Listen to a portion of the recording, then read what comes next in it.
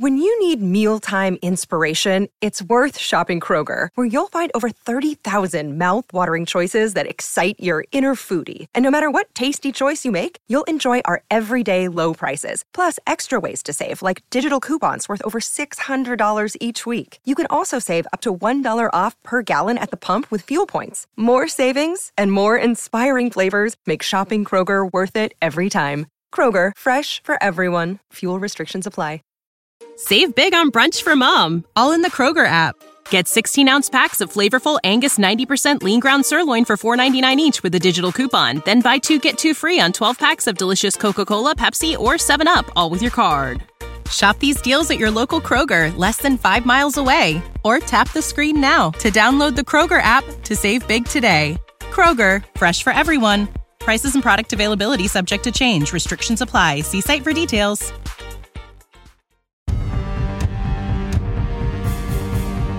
Ladies and gentlemen, you are now entering the Second Print Comics podcast, starring Mark Claire and Remzo Martinez. Welcome, my stinky, smelly, swampy Second Print Comics podcast fans. I am not trying to give you slack. I'm sure you guys smell wonderful at home, but we got a theme. We got a theme this whole month, actually. It's the Spooktober, and in this particular episode, this is episode 13. In this episode, we'll be looking at a creature, a character known as Swamp Thing, and often known as, he's never really known as an A-level superhero-type character. He's always been somewhat obscure, but we're going to be looking today at the epic run by Alan Moore that really defined the character in every way. But first, I have to introduce you to, of course, my co-host, my co-producer, my comic book partner in crime, the rambunctious Remzo Martinez. Remzo, how are you? Mark, I am doing absolutely awesome. And I want to go ahead and mention this before we jump into the swamp of the story. Folks, what we've got planned for 2021 is going to be fantastic. And thanks to all of you, our humble listeners, our loyal listeners, Mark, I'm going to say it, our far better looking listeners than other people's listeners. All of you have made this such a fantastic. I think it's safe to say. We got some lookers out there. You know who you are. We've seen you. I think. We've seen your profile pics. You think we don't notice, but we do. We do. When you part that hair before you post your new profile pic, we notice here on Second Print Comics Pod. No one else does, but we do. It's getting a bit invasive. Yeah, anyway, we've got a whole bunch of stuff coming your way, and I want to go ahead and give a shout out to our patrons again, the members of the Second Print Comics Fan Zone over on Facebook. We hit magic number 50, and I think we mentioned it in the last episode, but from this point on, if you want to get in with the fun, you've got to join us on Patreon, and we're giving you a ton of stuff out of it. You get the fan group on Facebook, where the conversations there are pretty superb, if I can say myself. I've got a ton of Remso rants diving deep into what's going on currently in the comic book industry, hitting you every Sunday. We're in a rhythm, posting regular reviews over at secondprintcomics.com, and Mark is going to jump in with some new content coming out pretty regularly. It's called Claire Continues. Mark, what are you going to be covering with that? Well, Remzo, I'm glad you brought it up, but because you brought it up means I have to actually do it. So it's actually really putting good. You on the spot exactly.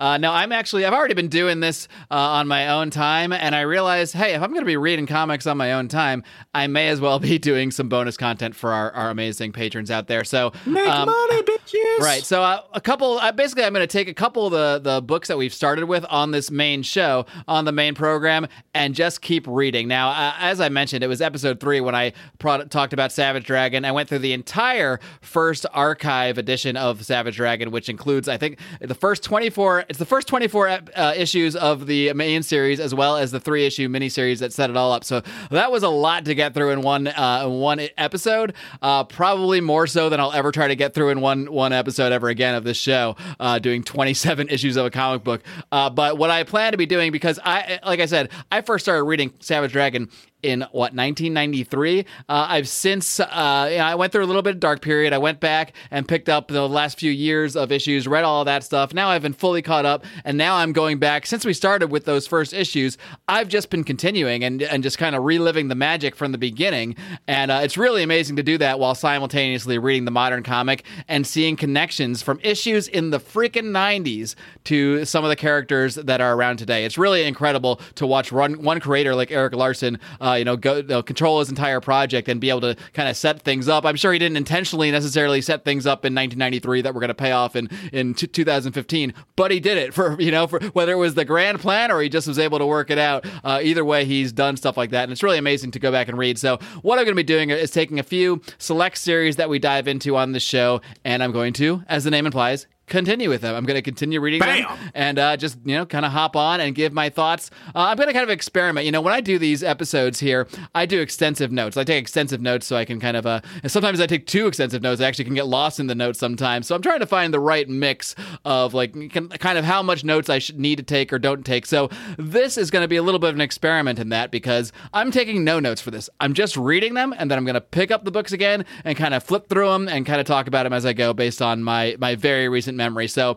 I've been burning my way through the second Savage Dragon archives. I've also been continuing with, we just did this 2 episodes ago, episode 11, when we looked at Hellboy, Seed of Destruction. I'm also going through all of the Hellboy graphic novels as well. That made me want to go back and pick it up. And luckily, I don't have to spend anything because my brother actually has volumes 3 through 5 of the original series and then some of the original graphic novels that came out. So, since we did that episode, that is one title that I think I've fallen more in love with, even so much as to say I might watch that Hellboy remake. Hellboy is an acquired taste, but as you go in the comics, it really, really grows on you because you get to know the character more, you get to know his supporting cast more, and you also get to know the mythology of this universe that Mike Mignola has been creating. So it's really a book that really hooks you. If you just kind of enjoyed Seed of Destruction, I really think people are going to enjoy continuing.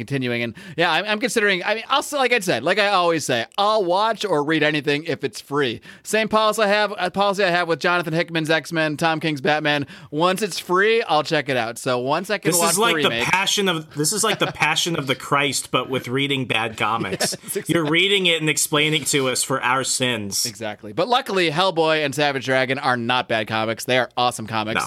No. Savage Dragon, like I mentioned, is my favorite comic book of all time. Despite sometimes some of my disagreements with Eric Larson on Twitter as a political commentator, we don't need to go there. But as a creator, that was interesting. As a creator, that's all I can say. As a creator, I absolutely love him because I can separate. I actually like Eric Larson a lot as a person too. I just don't agree with him on everything.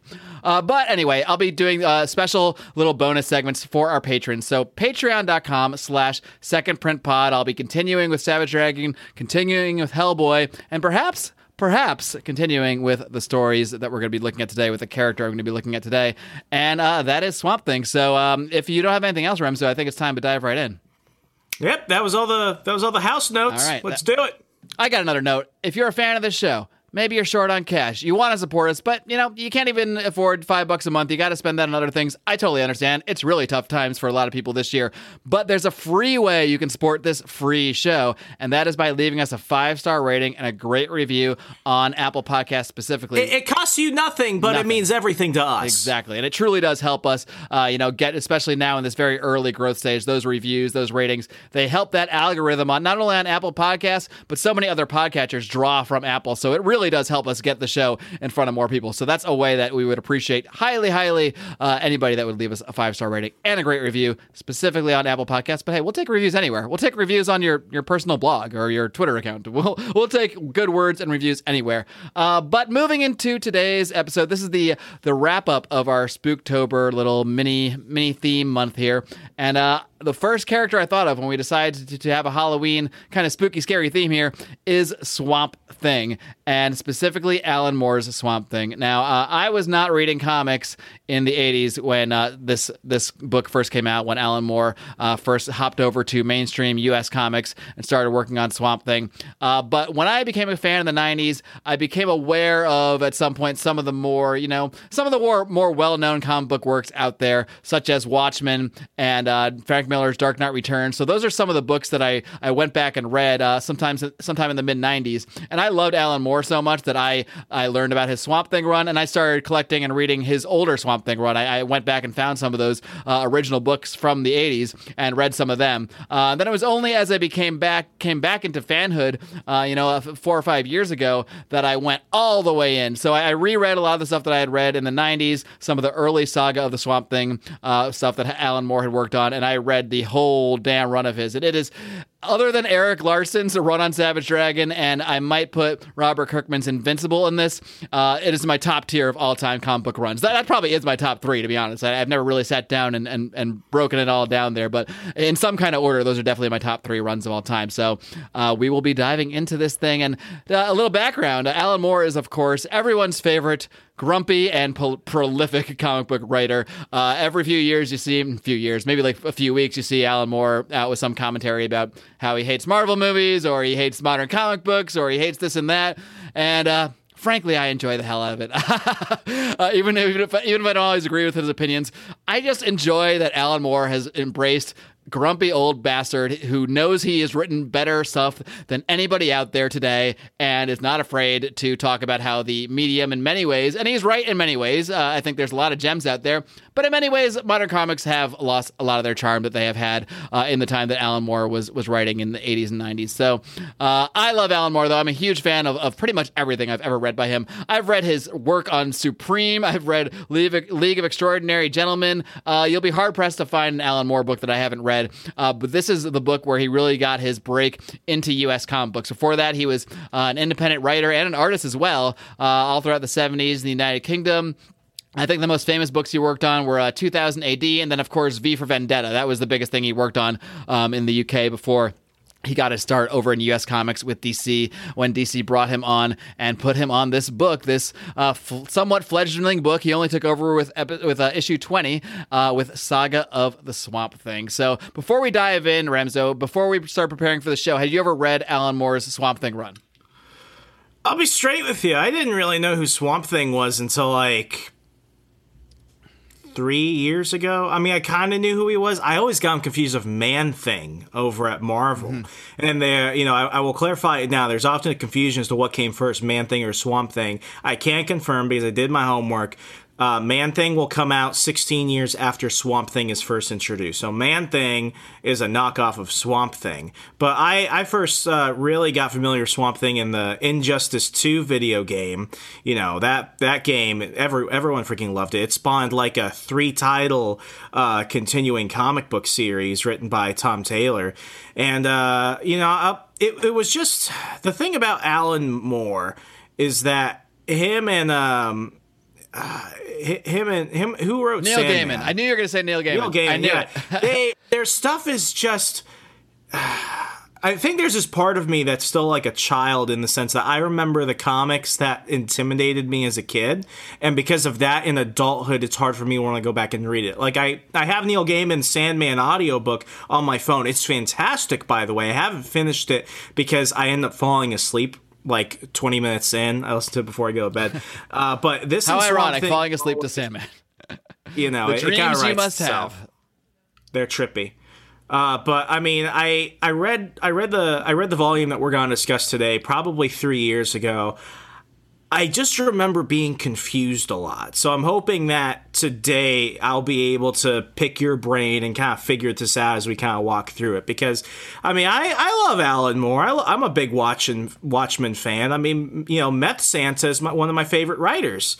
I think he rapes a lot of people in his book. That is an amazing...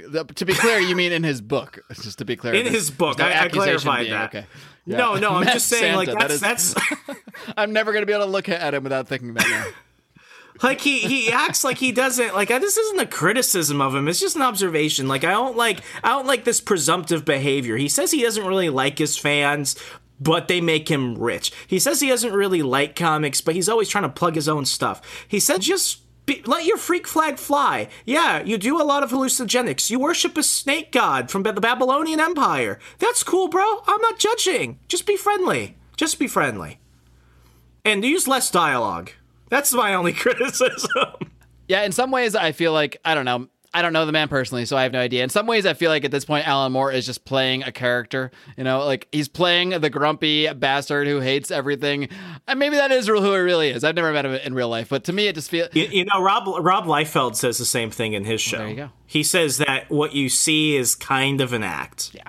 That's the way I take it. So I never get offended when Alan Moore says he hates his fans. As a fan of Alan Moore, I'm never personally offended by that. In fact, in a weird way, I appreciate it. So I don't know. He is what he is. His personality is his personality. But either way, I love his writing, and I totally understand what you mean by when you talk about sort of intimidating books, because Neil Gaiman, Alan Moore, these guys, I don't want to disparage other comic book writers, because I definitely appreciate comic book writing as an actual writing form. I would never just say just comic book writers, except I'm about to say it. A lot of other comic book writers are kind of just comic book writers, but guys like Alan Moore, and Neil Gaiman more specifically, because he has actually written like many novels, are writers. They're real writers. Like, they really look, I think they even look at the comic book medium as, I'm going to write a novel and include pictures in it and kind of adapt it to this form. Yes. And that can be intimidating for a young reader.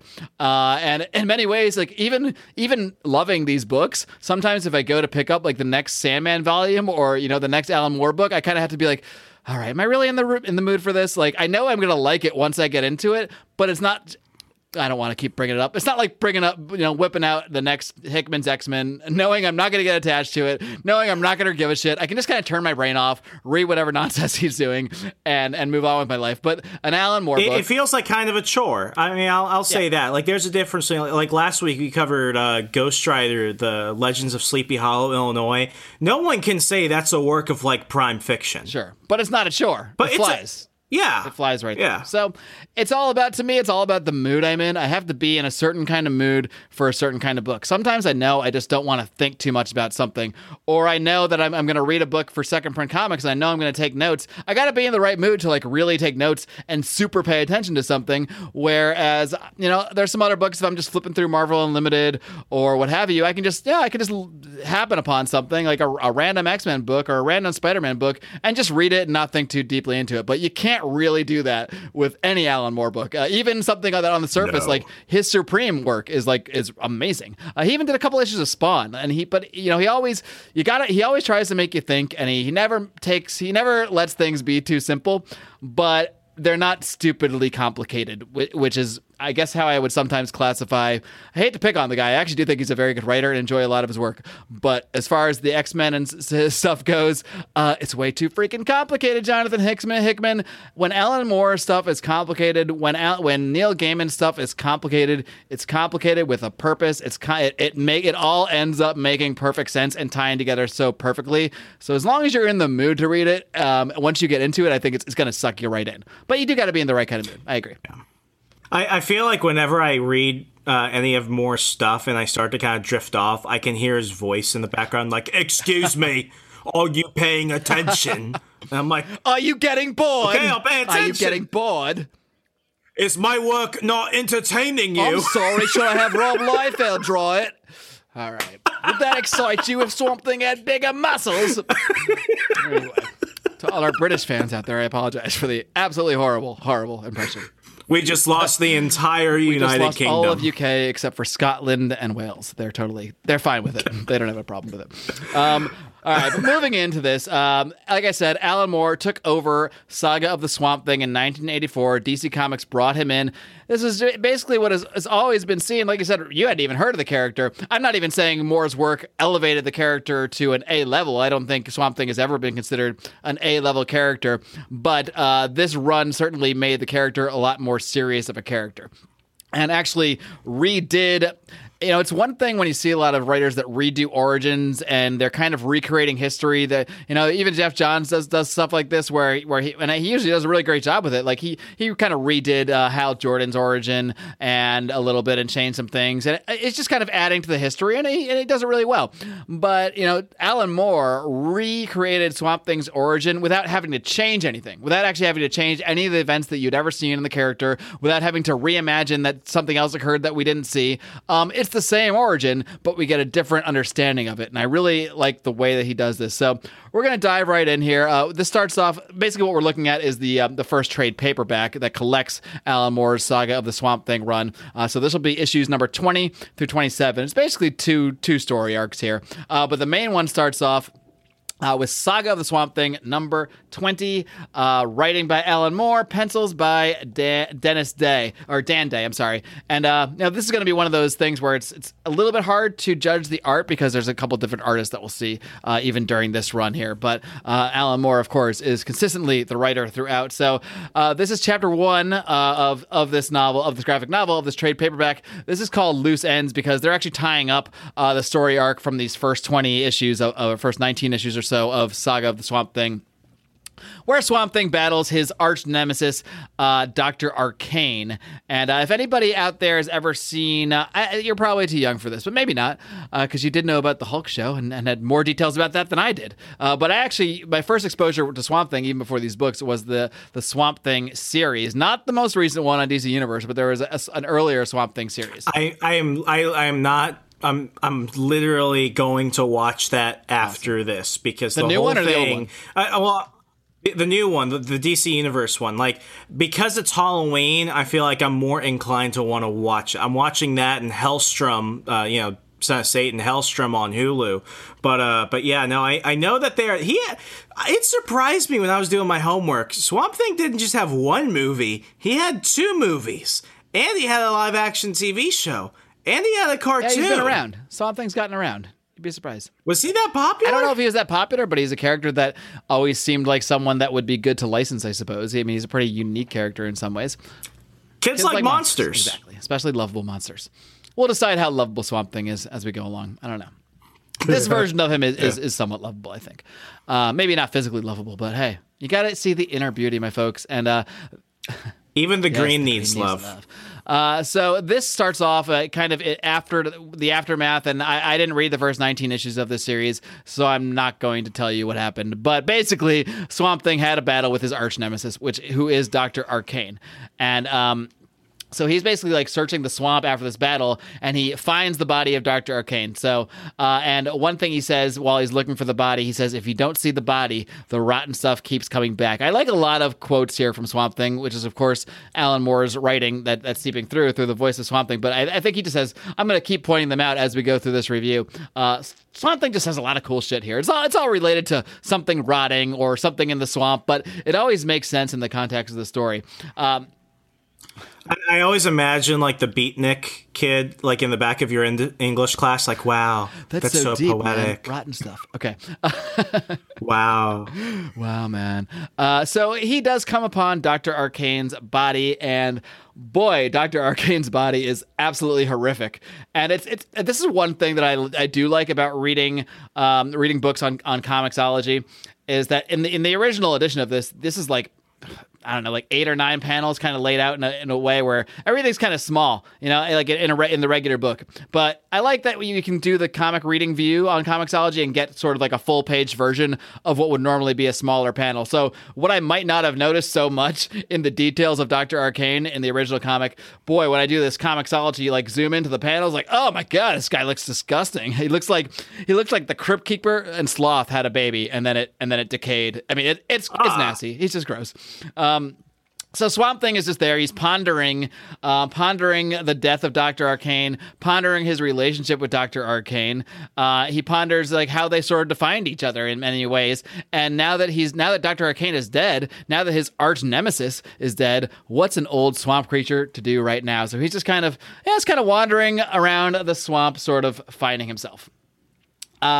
Meanwhile, we see this general guy. He wants to kill Swamp Thing, so they've decided that they're going to go with what they actually call in this book. I really like this. They call this the UFO approach to go look for Swamp Thing. So basically, what they're going to do, they're going to roll into a town with the whole military. They're going to tell all the locals, you got to get out of here. There's some UFOs. We're just investigating things. And I like how they use UFOs as the fake thing. We often picture the government, in real life, the Men in Black or what have you. They come in, they tell everybody, oh, it was just a weather balloon. Don't worry about it. Here, they're actually coming in and saying it was a UFO. Don't worry. We're just looking at a UFO. We're not looking to go on a massacre and kill a swamp creature and all his friends. We're not doing that. We're just looking at this UFO. Imagine what it's like to be a civilian in the DC universe. It's like, honey, I'm going to Gotham for work. Don't you know there are explosive penguins everywhere? Well, I guess I'm teleworking. It's got to be a weird thing. You think coronavirus is bad? Imagine when the Floronic Man threatens to burn the earth to death. But So yeah, the military is heading out, and they're going to take care of Swamp Thing for whatever reason. And we all then meet Elizabeth Tremaine. I will say I don't know much about these characters. These are kind of leftover characters from the last story. But she's walking with her boyfriend, Dennis. And frankly, I wrote this down. I don't know much about them, and I don't care because they don't matter at all for this run. But this is just kind of leftovers from the last story. And I did find the scene kind of funny because Dennis is getting rejected really hard by, I don't even know if it's his girlfriend, but they're walking together. And he's getting rejected. She basically says, like, oh, this is what the guy says. Dennis says, he's like, oh, so last night meant nothing? Because I guess they just slept together the night before, I guess. And she's like, yeah, no, not really. I'm not really feeling it. So Denny seemed a little heartbroken there. He says, she says, I don't know, if we were living out in Miami or something or somewhere, we'd be ripping each other's throats out within a month. I mean, we're not going to work out as an item. Come on. What were you? Of course that meant nothing. And he's just like, poor guy, just kind of like storms off. So usually we see this the opposite way, Or I don't know if we see it the opposite way in real life, but the stereotype is it's always that the woman is the clingy one or what have you. But Alan Moore flipped the script here because Dennis was fully in on Elizabeth Tremaine here, and she was just not feeling it, and she told him right up. She's like, yeah, what are you talking about? No, we just had a thing. Chill out, boy. She's a strong, independent woman who don't need. But anyway, no man. They don't matter, so we're gonna move on from them. We see the government, the army, what have you, arriving in town. Meanwhile, Abigail. Now, Abigail is actually an important character. I think her actual name is Abigail Arcane because she is the daughter of the original Dr. Arcane. There's a whole history with her and her husband, Matt Cable, that I won't go into the whole thing. I looked it up. It's a lot of stuff. But essentially, they are Swamp Things. She is basically Swamp Thing's BFF / best friend. We'll see where this relationship goes. Something like that. It's a little weird thing. And apparently, there's something brewing in the swamp, if you get what I'm saying. And her husband is Matt Cable. And this is a storyline that had been going on previously, but Matt Cable has basically been possessed. And I guess Swamp Thing had told Abigail that Matt was causing all these monsters and horrors and other things to come out in a previous storyline. And Matt says, yeah, it was true. Like, I did, but I overcame that stuff. So don't worry about it. I figured out all the demons and the monsters that were coming out of my mind. Abby, nothing to worry about. So, yeah. So Matt's trying to win Abby back over, and she's just, like, not feeling it at all. And turns out after she leaves and walks off, we find out Matt is still having visions of weird, creepy visions. He has this, like, sexy blue demonic lady, like, giving him a lap dance while he's drinking alone in the house after Abby leaves. So there's major weird stuff going on with Matt Cable, and that will continue as this series goes on for sure. And I want to preface, like the thing about there were really kind of two Swamp Things. There's the one that was introduced, I think, like 10 years prior to this, and it was really just a guy who got his powers as a result of a lab accident. The thing that Moore did, which is really define the character and really expanded a whole different realm of the DC universe, it's that you've got this mystic element. And, when Mark brings up, demons and other horrifying monsters and stuff, I mean, we're dealing with this now, not just somebody who turned into a Swamp Thing as the result of a lab accident, but somebody who has merged with something beyond our conceived reality. And I think what we're going to see more of just layers going forward. Indeed. Layers and layers and layers. That is what Alan Moore is all about. We then see Elizabeth and Dennis again. Dennis is just sitting outside this motel where they've been staying, just bummed out. I guess he's just really upset that last night meant nothing at all to Elizabeth. But this lady is ranting about some guy that was there looking for them. This guy, she's like, was it Donald Sutherland? I think it was Donald Sutherland. And she's like, oh wait, no, that's the actor. Something like that. So we hear about someone was out there looking for them. And this other weird Southern guy, I'm not actually sure what this guy's deal was. He like grabs the keys and goes to the room. And this guy blows up, and that was there. I think he was trying to let them into their room, and he blows up. So whoever guy had been looking for them planted some kind of bomb in their room. So they take the hell off because obviously they shouldn't be around this motel right now. Meanwhile, Swamp Thing sees the military coming in. They're coming into the swamp. They're just burning this thing down. They've got flamethrowers. There's a helicopter that blows up Matt and Abby's house, I believe. I believe that's Matt. Yeah. So shit's just going down. And Swamp Thing is just running from the flames and the lights. And at the end of the issue, he is shot like 1,000,000 times by the military. And then the army finds the body and they declare Swamp Thing to be dead. So that is how Alan Moore starts off this run.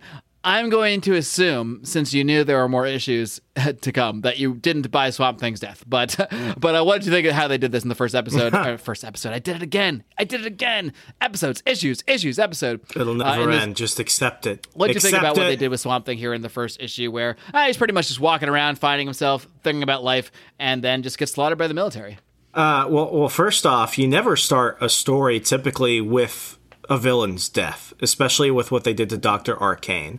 So this is something that you usually don't see when you're writing a story for any series. Yeah, I think this actually probably happened at like the end of the last arc, and then Alan Moore took over and was just kind of, picking up the pieces and tying some things together. I'll take it. I'll pick it up, don't worry. It's mine now. Now he got Australian in my mind, so I don't know what happened there. So like, for that, it's definitely kind of interesting. But what I like about Swamp Thing is that he's really a B-horror monster, and I love like the Universal monsters and that type of stuff.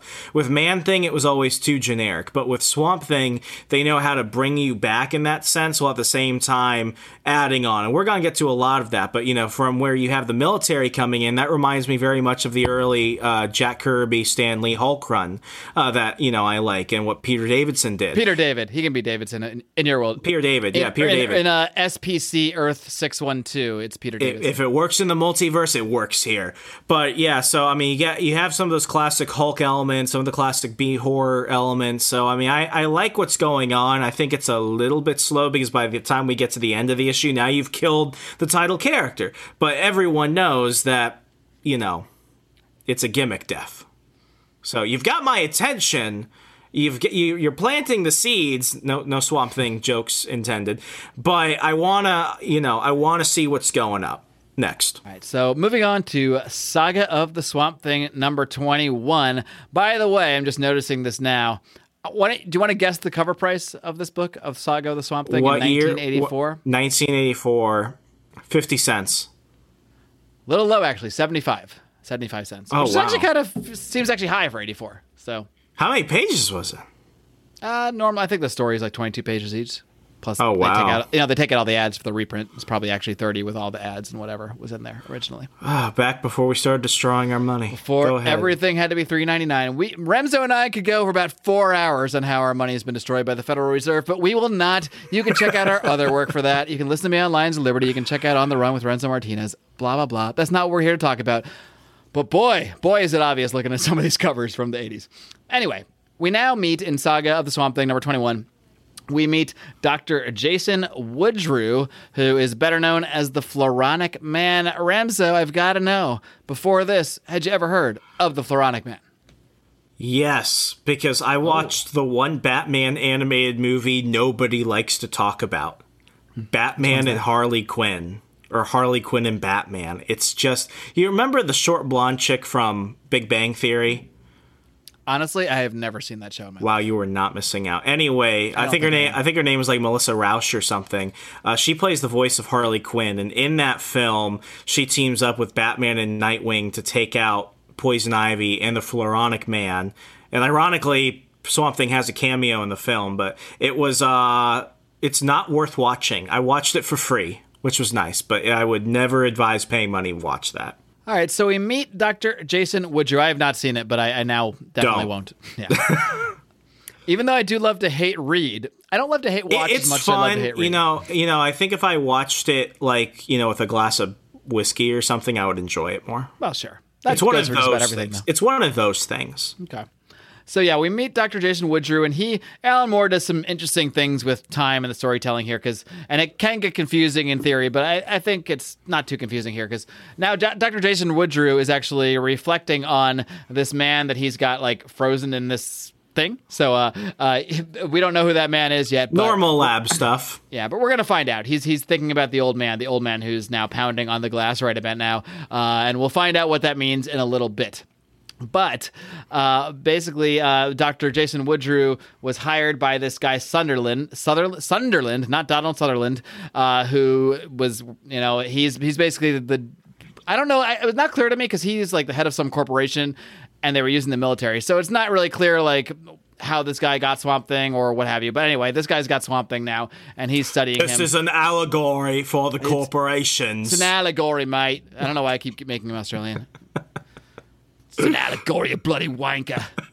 I just got to picture Alan Moore's commentary on this the whole time. How do you not understand what you're watching? Do you think if we send him this podcast, he'll do it an Alan Moore writer's cut of the podcast? He'll just talk over it? He'll come out with an article, America should not exist because of those two. Second fucking print my bloody ass. All right, yeah. My British is getting more and more Australian every time. This just got marked explicit. It did. We're scaring off all of our English language, but not English, American English accented friends out there in the world. Stay with us, Canadians. Stay with us. We mock because we love. That's all I can say. But Jason Woodrue here, you see a flashback now to him with this old man, and they're looking at Swamp Thing, the frozen body of Swamp Thing. So Sunderland has brought in Dr. Jason Woodrue, who is this botanist specialist. I don't think it's publicly known. Maybe it is. Probably not. I have no idea that he is actually the Floronic Man in his other life. They don't know yet. They don't know. Okay, they don't know, but that will all, things will happen. You know, but they don't. I know, but they don't know. So yeah, he's basically Woodrue then, or the old man, recounts the origin of a Swamp Thing. That he was once this guy, Alec Holland, and when there was an explosion in this lab in the swamp, that he was, he's researching these chemicals that were supposed to do something to plants or whatever. It was a formula that was supposed to help with crop growth. The formula, but after the explosion, it turned him into this creature. He merged with the plants and turned into Swamp Thing. That is the traditional origin of Swamp Thing. But the formula didn't affect Alec Holland's wife, who was also in the blast. She was just killed in the blast. So Dr. Woodrue was asking himself, like, why did it create Swamp Thing? Why did his wife die? And why did that same explosion turn him into Swamp Thing? So we're already starting to see a little question of like, okay, so what's going on here? Are we questioning the whole thing? I guess we are. We then, of course, learn that I guess Sunderland does know his thing because Woodrue basically uses this spray, and it's a spray that I guess like both keeps him looking human, and then he can also spray that off to reveal his plant-like underneath. So this is where we learn that Woodrue is the Floronic Man, and he's hired. All right, he's asking about his credentials, and that's when he sprays the thing. And I am a plant person. Oh wait, why am I making him Alan? I don't know. Why did you make him Alan Moore? I got a fucking plant under my skin. What don't you understand about this? You don't think I'm fucking qualified? So he's hired because he's a plant. He was like, he's not so sure about his credentials. Then he sees that he's a plant. He's like, oh, okay, yeah, you're the man. So Dr. Woodrue starts performing this autopsy on Swamp Thing. And the autopsy is really revealing some interesting things. Like he has these lungs, but when Dr. Woodrue examines them, he realizes they aren't real lungs. They're just these like plants and these vegetables in the shape of lungs. His brain, he's got a brain. It's shaped like a brain. But it's not a brain. Like when he actually breaks it down, it's just vegetables. It's just in the shape of a brain. Same with his heart. Same with his kidneys. So Floronic Man is really starting to question, what exactly is Swamp Thing? He's this creature with all these human-looking organs, but they're not actually those organs. They're just more plant. It's just more of the same stuff. Also, Floronic Man does not like Sunderland at all. Sunderland calls him a freak. He threatens to throw him to jail. There's also a scene where Floronic Man is taking a shower and washing off his fake human skin, and that was very weird. I just wrote down there. Very weird scene. Very weird, creepy art there with when he's in there. Man, it's just... Page, it's in the paperback. It's page 45. If you ever get the collection where they show the scene of him taking a shower and emerging as the Floronic Man. The answer to all of this is planarian worms. This is what Dr. Woodrue comes up with. He talks about these creatures called planarian worms. And basically these, I don't know if this is a real thing. I probably should have researched it. It's pretty fascinating if true. But they would teach these mice to run a maze. And then the worms would eat the dead mice, and the worms would then know how to run the same maze because they would basically take on the properties, some of the properties within the mouse. I should really just Google if planarian worms are a thing. That is some horrifying shit. So we're starting to get some ideas here. Like, what could be going on here? So Floronic Man now says, Dr. Woodger says, Alec Holland was killed by dynamite in the explosion. And his body was sent into the swamp along with that formula, and his body decomposed there in the swamp. The plants then became infected with the consciousness of Alec Holland. And that consciousness of Alec Holland that went into the plant life had no idea that it had died. That consciousness, that plant consciousness, it sort of then built itself a body and a skeleton out of wood, built himself body parts and organs out of all this plant material, built himself a skeleton out of wood because that's what he remembered being. But it's not actually Alec Holland like he thought it was, like Swamp Thing always thought he was. Swamp Thing thought that the explosion transformed him into Swamp Thing. That's not what happened, we learn. What happened is Alec Holland died, and that decomposing body was basically merged with the swamp along with this chemical, and much like the planarian worms would take on the properties of the mouse that were dead, these vegetables, the swamp, and all of that stuff took on properties of Alec Holland, not just his consciousness, his personality, his memories, but also made an attempt to form this weird, non-functional, human-esque body. So what did you think just of the reveal of Woodrow's revelation here about what Swamp Thing really is? I liked it a lot. I thought it was really wow, that was a really interesting way to give us a new origin of Swamp Thing, not make him Alec Holland, but not changing anything about what we've ever read in the comics. I think it's one of those metal origins ever. I mean, this is kind of a retcon because it wasn't in his direct debut origin. But it's a retcon because we didn't know it, but it's not retconning anything you've seen. You know what I mean? It's not changing anything. It's just explaining it. And the way that they did it is, listen, it's hard to do original origin stories. It's hard to really find new ways to give people powers. I mean, it got so hard 80 years ago that Stan Lee and Jack Kirby were like, we'll just make mutants. We'll just make them born with it. But what Moore did here, by not making him Alec Holland, but by making him someone that thinks he's Alec Holland, it's literally creating two characters. And that's metal right there. I was impressed. Yeah. The first time I read this, I was like, whoa, that's awesome. That actually is really, really interesting and changes nothing. It changes everything. It changes everything because this whole time, well, we'll see. We'll see how Swamp Thing reacts to this. It's like, I always brought it down to this. Without cookies, is the Cookie Monster just a monster? Whoa. You just blew my mind. Yeah, so without Alec Holland, does Swamp Thing really have a soul? Is he just a Swamp Thing? And what does that mean? Is he just a Swamp Thing? Without the damn cookies. Okay. So the Sunderland... It's going to bother you at night. So Dr. Woodrow is telling this all to Sunderland. That's how we learn about it. And Sunderland's like, all right, well, that was good to know. That's all I need from you. I don't want you. I have money. I don't need to figure this stuff out. You found out the thing I needed to know. Now I know what Swamp Thing is. So fuck off. You're fired. I don't want anything to do with you anymore. You fucking plant man freak. This guy is such a freak. So he gets fired. So Floronic Man is not happy about that. So he takes control of the building from that room and he lowers the thermostats. A lot. And that's why we had seen Sunderland kind of in a freezing room earlier. So now we're kind of back in the present time here. And, he says old man, he says that you can't kill a vegetable by shooting it in the head. That's what Woodrow's narration says. And he says, but the old man, he doesn't have the correct background to figure that out. So I guess he's never going to figure it out.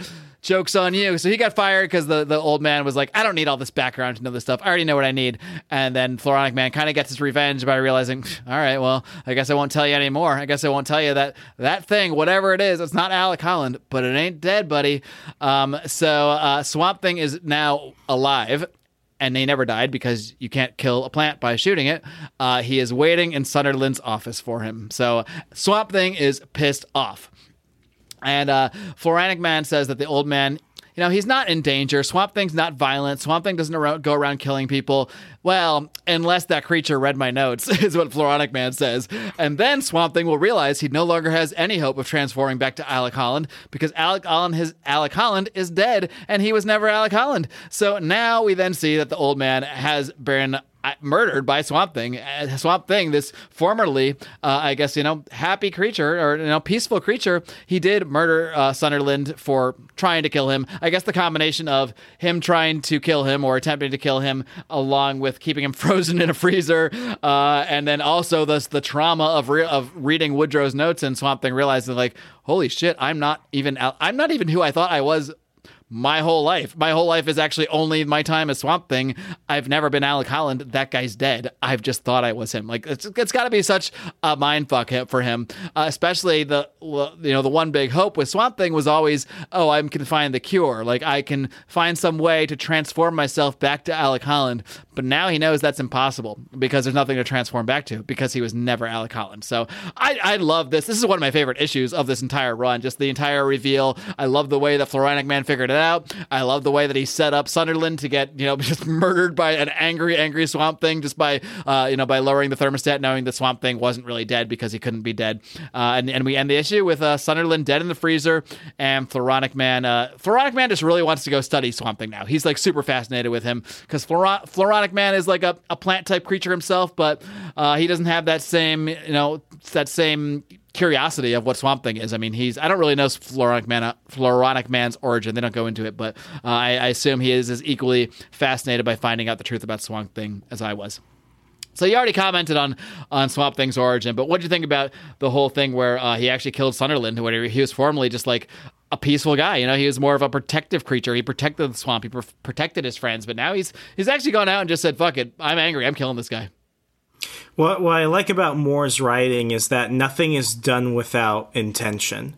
And with this, it really makes the reader begin to question, like, the Cookie Monster thing. Like, without cookies, is Cookie Monster just a monster? Without Alec Holland, is Swamp Thing just a monster? Just a thing. And maybe I'm overthinking it. And, if I were to ask Alan Moore what that whole thing was really about, he'd be like, frozen vegetables are a lie. It's like, okay, maybe I was thinking too hard into it. Maybe this was an allegory. It's an allegory about frozen vegetables. You should not put Swamp Thing in a freezer. We start Saga of the Swamp Thing number 22. Always defrost your vegetables. Only eat organic. Or they'll kill you. Abby is out with Matt looking for Swamp Thing. And they do find Swamp Thing's body, but it turns out Alec, or what she is still calling Alec, I should say, because she doesn't know about his new secret origin. He's rooted into the swamp. He's not just the body. So I guess he killed Sunderland, then wandered out into the swamp and just laid down and just his plants. He's becoming one with the swamp in a physical way. He's merging with with all the foliage, and he's actually becoming rooted within the swamp itself. So Abby is really shocked by this. She's excited to see him, but she's kind of freaked out by the situation, so to speak. So we then see a Floronic Man spraying himself with the spray he has that turns him into human form. And, Matt Cable is saying, it's too bad Swamp Thing's dead. Like, he doesn't actually seem that upset. He's like, great. The guy you're probably really in love with is dead. Big deal. And off screen, you hear Floronic Man say, no, not dead. Or Alan Moore, no, not dead. So they're talking a little bit, and I guess she had known who Sunderland was, and Floronic Man says, "Oh yeah, no, I rescued Swamp Thing from there. I took him out of there. He was being held by that Sunderland guy. So, but I gotta tell you, he's like, I gotta break something to you. I found some evidence that he's not really Alec Holland here. So she was upset because he wasn't breathing anymore. But he's like, no, don't worry. He just stopped pretending to breathe. He was just pretending to breathe before. He's not really Alec Holland. He's just this like swamp creature that thinks he's Alec Holland. So that's weird. She thinks that's pretty weird. And he also starts talking about these things that he's growing, basically like vegetables off of him. He calls them tubers, and he says they're edible vegetables, like a yam. And that makes Abby just sick to her stomach. The idea that her best friend, her old buddy here, is growing like edible fruits and vegetables just makes her. It takes sick. Eat Me to a whole new level. Yeah. And Floronic Man says, How I envy you. I wonder where you are right now, in reference to Swamp Thing. This is him thinking himself, because he knows that Swamp Thing he's not just in his body, he is in the green. He is connected with nature. He is where Floronic Man wants to be. He wants to be one with the plants, and that is hence his fascination with Swamp Thing. And we see where Swamp Thing is. He is in this crazy dream world here in the green, and this is where Alan Moore gets a little weird for us. They're basically at Alec's wedding reception. It's, all sorts of stuff happens. He meets Abby there. This is actually Alec Holland, not Swamp Thing. And he sees his wife sinking into the ground. These like people put Swamp Thing into this suit. They call it a mud suit, and Matt wipes the mud suit off. But there's nobody there once he wipes it away. And he's like, well, where's Alec? Oh, Alec isn't in there. So we're kind of bouncing back between Alec in this dream world and Matt and Abby, like trying to figure out what the hell's going on with this Swamp Thing body. Meanwhile, Floronic Man is, Abby comes back. I almost skipped a scene here. Abby comes back, and she thinks she sees Matt, like with some like devil crazy creature around him. He's got like the snake around him and this crazy devil lady, and basically she thinks this is happening, and then she opens the door and it's just Matt sitting alone in a room. So she's like, oh, I guess I just imagined that weird thing happening. But no, some weird stuff is going on with Matt. We don't know what, but it's weird. There's demonic things happening with Matt Cable here. Meanwhile, Abby comes back. Oh no, sorry. Skip that. Floronic Man, back to Floronic Man. He is observing the Swamp Thing, and like he says, he's saying that Swamp Thing is one with the swamp. And now we see him sitting at his dinner table, taking a bite of these Swamp Thing, these plants, these vegetables that Swamp Thing has been growing off him, these yam-like tubers, he's called, and he's just taking a good bite. And as he thinks to himself, oh, just like I thought. Perfectly edible. So Floronic Man's just sitting here munching on Swamp Thing. Kind of weird. What'd you think of that scene? It really kind of adds another layer to the what are they if they're not this thing? And what I think this is trying to show us is Swamp Thing is really just a thing from the swamp. He is just, foliage and muck and organic matter, and that we shouldn't look too far past that, especially knowing that there is really nothing left of Alec Holland in him. Or Alan Moore is telling us, I endorse cannibalism, or something. Something like that. So we're back in Swamp Thing's dream world, and these crazy creatures are like all eating this body. We assume it's Alec Holland's body. And he says, they're like, oh, where are you from? You're new in town. He's like, no, I come from Alec Holland. And he's like, oh, they're like, oh, eat up. Come on, join us in this feast. And he's like, well, but there's nothing left here. It's just a skeleton now. You guys ate everything. They're like, no, we left you the best part. We left you the humanity. Alan Moore, man. Alan Moore's getting deep on us right here. Don't you see what I'm saying? The humanity's the best part. That's what makes him a creature. That's what makes him a character that I'm writing. Okay. It's getting more and more ridiculous every time. But that's what we do. Fuck it. Let's keep rolling with it. Just keep move on, lads. Move on with the show, lads. We do it live. Fuck it. We do it live. We also learned that Floronic Man. We go back to some of the narration from Floronic Man, and he wants to feel and see what Swamp Thing does. He knows that Swamp Thing is being connected with the green, and he's jealous. He wants to feel the same thing. Bouncing back to Dream World, Swamp Thing's just batting away all these creatures. And they're trying to take the body. He's like, no, it's mine. He takes it away. And now he's arguing with this skeleton head.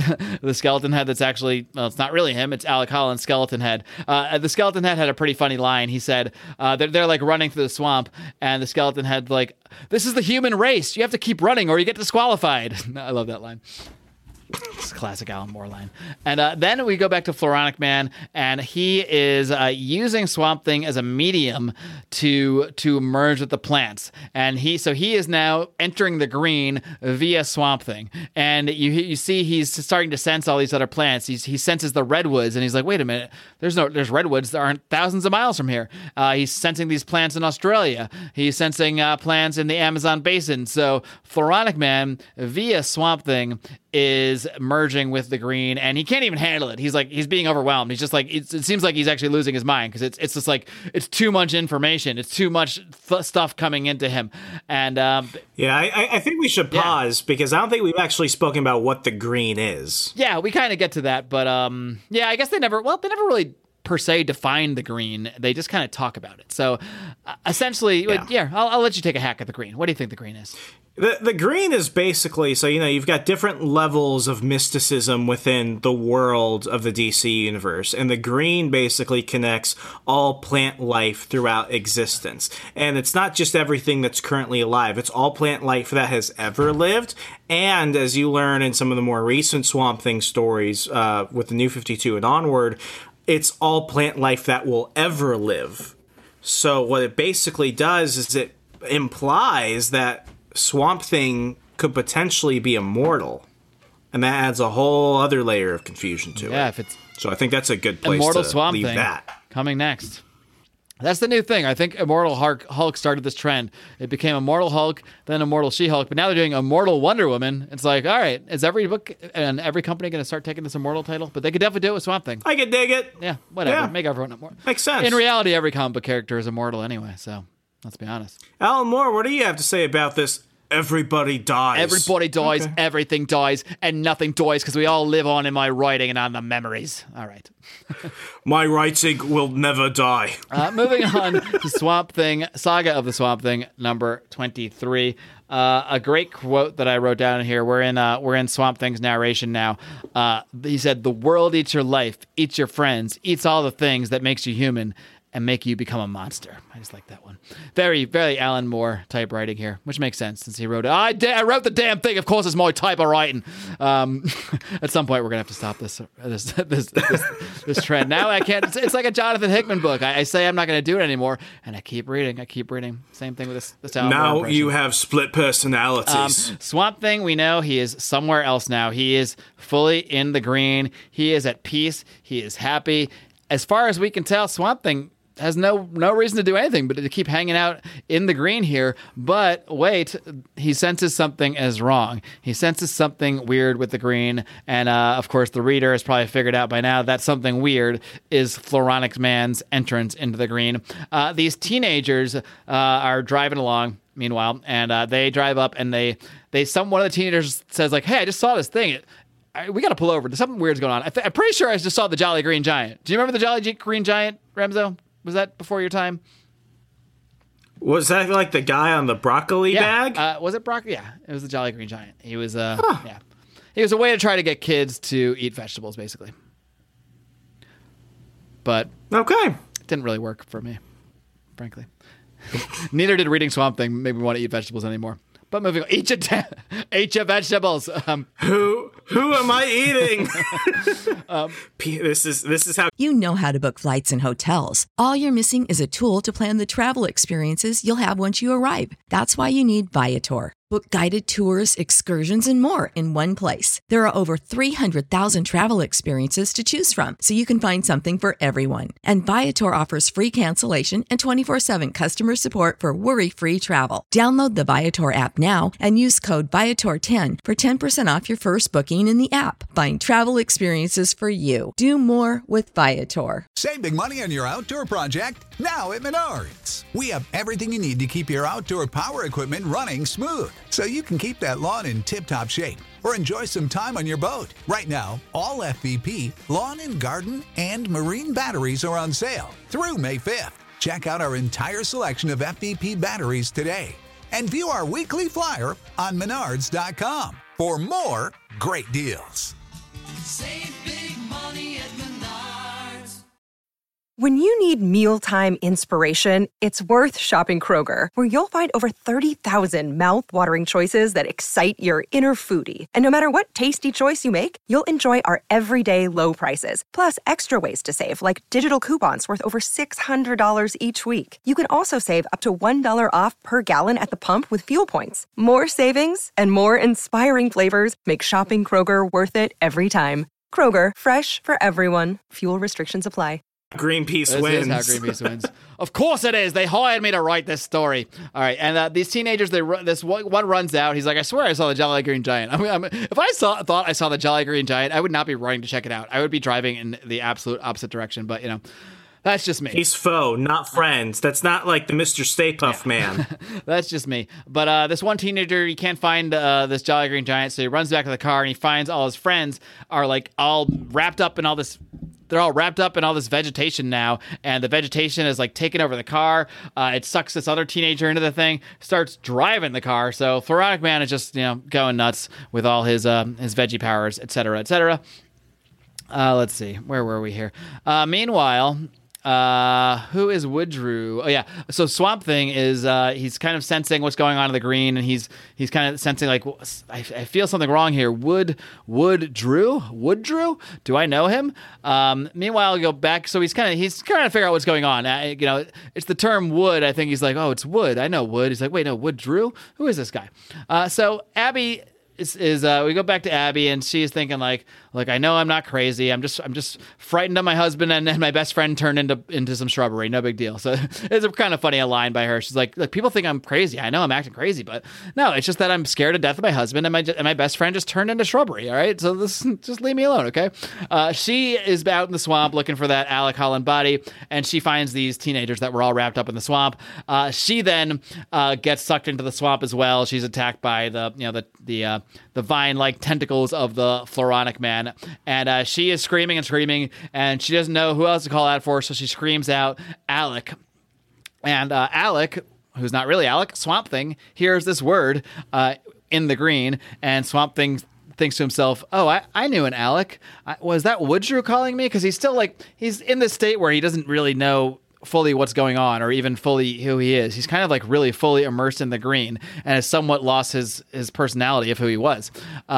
So he says, no, wait, that's not Woodrue. Wait, no, Alec Holland. Wait, Alec Holland was me. Wait, no, it wasn't. So he's kind of like remembering. It's almost like when he read these notes and killed Sunderland, he was in some kind of like just weird rage or something. He doesn't really fully remember it, and he's now just...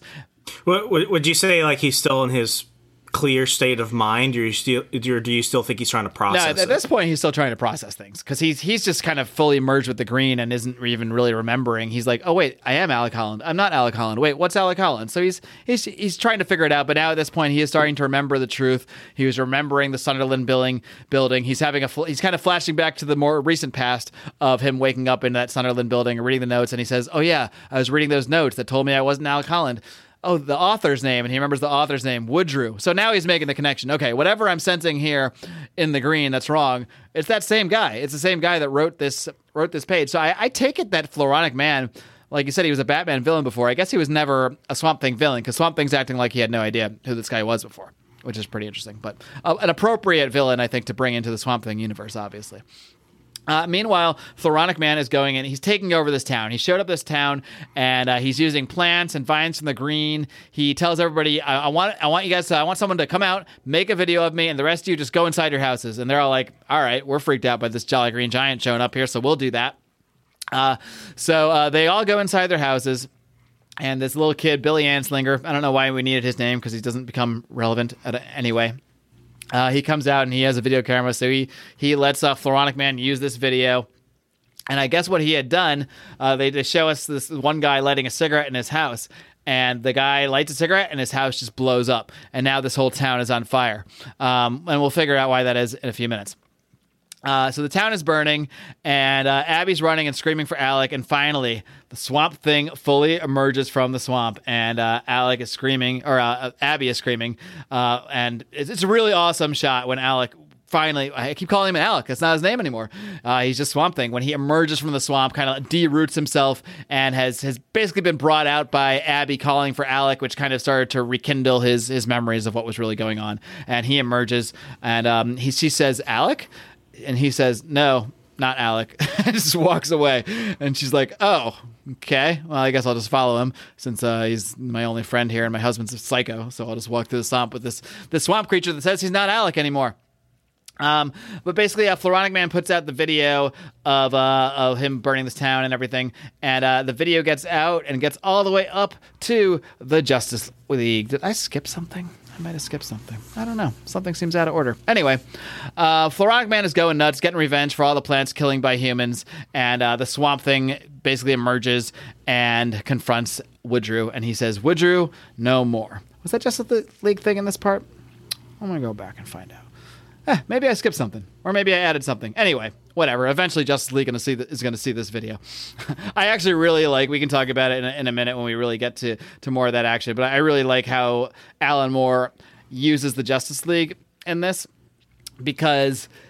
Oh, yeah, that's right. We don't see the Justice League here. It's just referenced that the video was sent to a local sheriff sent it to the government, and the government sent it to the Justice League. So we just hear the Justice League reference, and then it's at the beginning of this next issue, Saga of the Swamp Thing number 24, where we begin to see, it starts with the Justice League watching the video of Floronic Man explaining his whole thing. So what he's going to do is he's going to get revenge for all the plants of the earth, all the plants that mankind has killed and plowed and cut down trees, all that stuff that's happened over the years. He's getting revenge on this. So what he's going to do, he's going to have all the plants increase their oxygen by 10%, which is he says it's going to kill young people, it's going to kill old people, and any humans lucky enough to live through that oxygen change, they're all going to die because the atmosphere is going to become so flammable that just any strike of a match, anything is just going to burn everything to the ground. So Justice League's freaking out here, actually.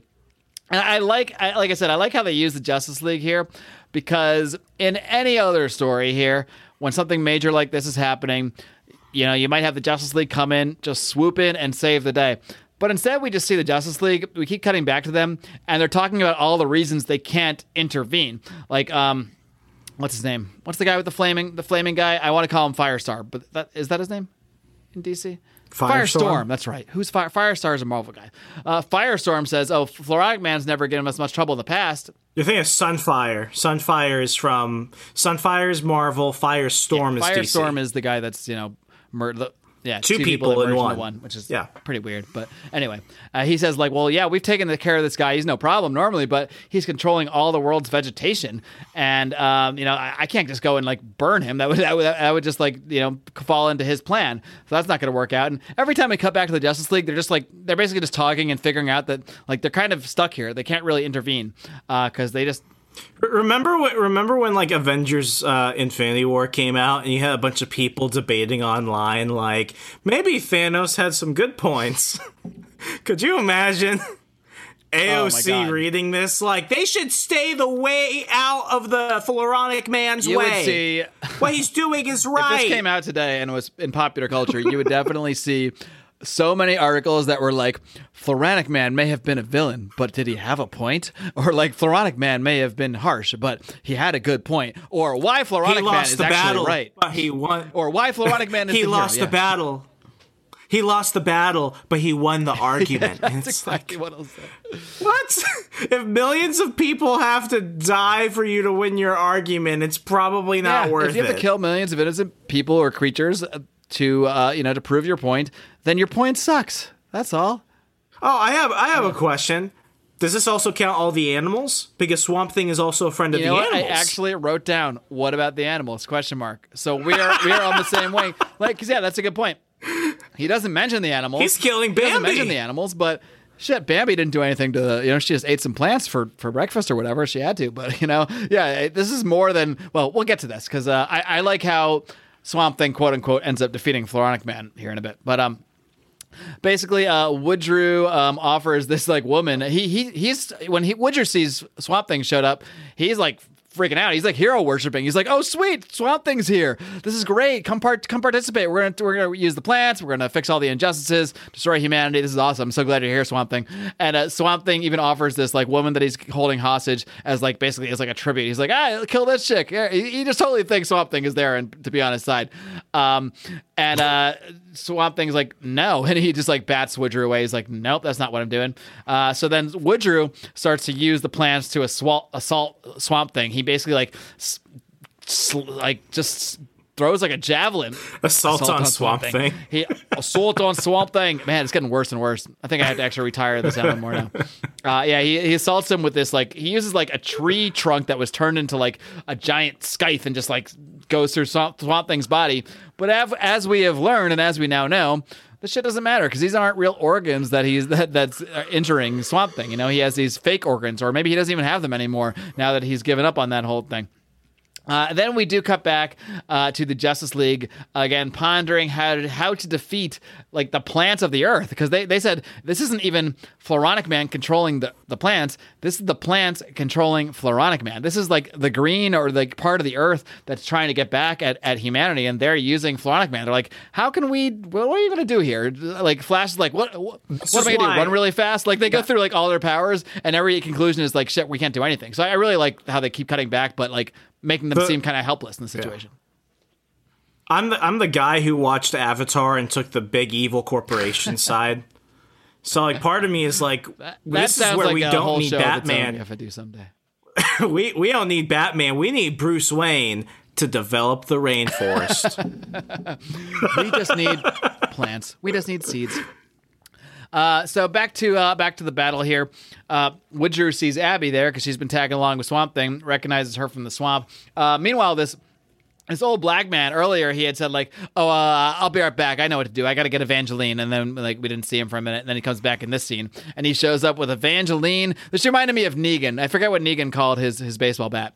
It was something like that. But he brings back a chainsaw. He's like, no, I want you to meet Angeline. I just love this moment. This kind of reminds me of like Harry from the Ghost Rider story that we just read. Yeah, he's your local guy who doesn't care what kind of crazy powers this thing has. He's going to get his hardware. He's going to fuck shit up. So he goes after Floronic Man and cuts his arm off. And I didn't really do anything, though. He actually... Lucille, that was Negan's bat. Yeah. It reminded me of Lucille. Yeah. Maybe Lucille was inspired by Evangeline. But yeah, it didn't work out. Floronic Man just kills that guy. So it wasn't really that much of a heroic moment after all. But he did his best. He tried. And... basically, Floronic Man cannot be defeated really by conventional means. Like he, just like Swamp Thing, like he can kind of put his arm right back on. But Swamp Thing says like, he realized like it actually hurts, like his arm actually hurts. And he's like, and Floronic Man tells him like, why do you keep coming back? Why do you keep coming back and hurting me? Like we're on the same team here. We're both plant creatures. And then Swamp Thing says, because you, and the way they type out the dialogue here is really, you can tell that Swamp Thing is speaking like dramatically and slowly. He says, because you. Oh, the typeface really implies it. Yeah. There's always a lot of dots, a lot of spacing between the words. He just says, because you are hurting the green. And then you see Floronic Man. He's like, me? Like, wait, what? I'm hurting the green? What are you talking about? It's somebody has this revelation. He's like, oh shit, you're right. And Swamp Thing explains, like, you're hurting the green. You're poisoning the green with all this madness. And he says, what? Okay, here's what you're going to do. You want to kill all humanity, burn everything down. You do that. What's going to change this oxygen back to the chemicals that we plants need to survive when the humans are dead? And Floronic Man basically says, oh shit, I never thought of that. Good point, Swamp Thing. So that moment basically defeats Floronic Man because he realizes like, oh my god, and the green that was, I guess, like speaking through Floronic Man in a way. It's kind of unclear because it was mixed up. Like Floronic Man brought his insanity to the green while the green was actually using Floronic Man in a way too. So it's not clear who's controlling who entirely. Was it the Floronic Man controlling the green? Is it the green controlling Floronic Man? But the green, upon sensing this revelation within Floronic Man, the green actually recedes, and he's basically receding from Floronic Man. So Swamp Thing then explains to Abby that Alec Holland, so Floronic Man goes away. He's done. He's like, yeah, I can't do this. And he just kind of walks away. He's like, yeah, you're right, Swamp Thing. I think this is the only time in comics where the hero defeated the villain by having a strong argument. I don't know if it was the exact same thing. It was I feel like, Doomsday Clock. Was that kind of similar with Superman, how he dealt with Dr. Manhattan? It was sort of similar, wasn't it? Kind of, sort of, but like, this is a bit more like, oh man, you are right. I shouldn't kill all the people. This is the villain just literally realizing like, oh, I really fucked up. I was totally wrong. I'm a total idiot. Sorry about that. Then we see a conversation between Abby and Swamp Thing, and Abby's like, wait, so or Swamp Thing explains, no, Alec Holland is dead. He died. Like, you didn't even know him. And so Abby's like, so who are you? And he says, well, I am the Swamp Thing. And she's like, are you happy? Are you happy? And he says, yes. So it's very sweet of her. It's very sweet of her to find out this guy. The thing is, she didn't actually know Alec Holland. It actually was this Swamp Thing creature that she got to know in real life. So basically, all she's learning is his different name, really. So I don't think it should be that big a deal for her. And she's so sweet. She says, "Are you happy?" And Swamp Thing says, "Yes, I am happy." So Swamp Thing returns to the swamp. We then see Woodrue running away. I guess Swamp Thing wasn't concerned about following him or anything. He just took off into the swamp. He's trying to repair himself. He's using that spray, and he's all fucked up. Like, by the time the Justice League emerges and come back and they find him, like, he looks like such a freak. Like, his face is melting off. He looks like half a human. He's holding his arm. He's got this robe on. Like, he is an absolute mess. And then when the Justice League shows up, they're actually like really sympathetic. Like, oh man, this guy's a fucking disaster right now. And it's actually, this is one of my favorite Superman moments ever right here. And it's in a freaking Swamp Thing book by Alan Moore. Swamp Thing, and they're even saying like Arkham. They're like, yeah, we gotta take him to Arkham, whatever. But Superman puts his cape over Woodrue, over this guy who's just looks like shit. I mean, he is like physically awful. He's lost his freaking mind. He's got like plants growing out of his head, this fake melting skin. He's a total disaster. And Superman puts his cape over him and helps him walk away. I thought that was such a Superman thing to do. You know, what'd you think of that little tiny Superman moment in this story? That is why I love Superman, and that's why Superman will always be around. Because if some of us had it our way, I could see, like in a Zack Snyder version of the story, Superman just burning him to ashes with his lasers. But in this situation, we see an authentic Superman that sees a man who's obviously broken and down, and he shows him mercy. And that is, I think that's what kind of connects the whole thing, because, Woodrue's full argument was, mankind doesn't deserve mercy. Mankind must be eradicated. And even though Swamp Thing it realizes he's not really a human and never was, what it shows is that mercy is a universal language. So to have Superman, who has always been a savior type figure, to have him show mercy to somebody who is really not a threat at this point, that, I think, even though Superman was not a big part of the story, Superman really helps close it in the best way possible. What do you think of the use of the Justice League overall here? I personally loved the way that Alan Moore used the Justice League. I remember the first time I read this series, on the Justice League is on the cover of that issue, and I'm like, oh, okay, this is when the Justice League comes, and they team up with Swamp Thing, and they intervene, and blah, blah, blah, and none of that happened. It's just basically them. What is the Justice League satellite place called where they hang out? The Watchtower. Oh, Watchtower, of course. See, this is why you're here, for the things that I forget.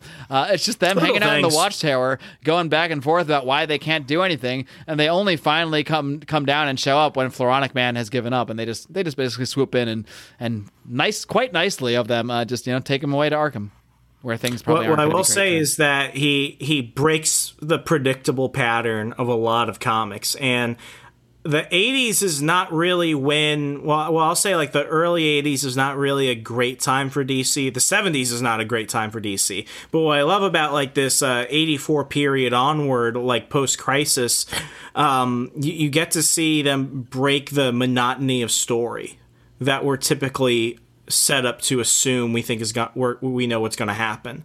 So for that, I mean, I don't think I appreciated it when I was younger when I picked it up, but definitely when I picked it up a few years ago, I was like, yeah, good job. I like that.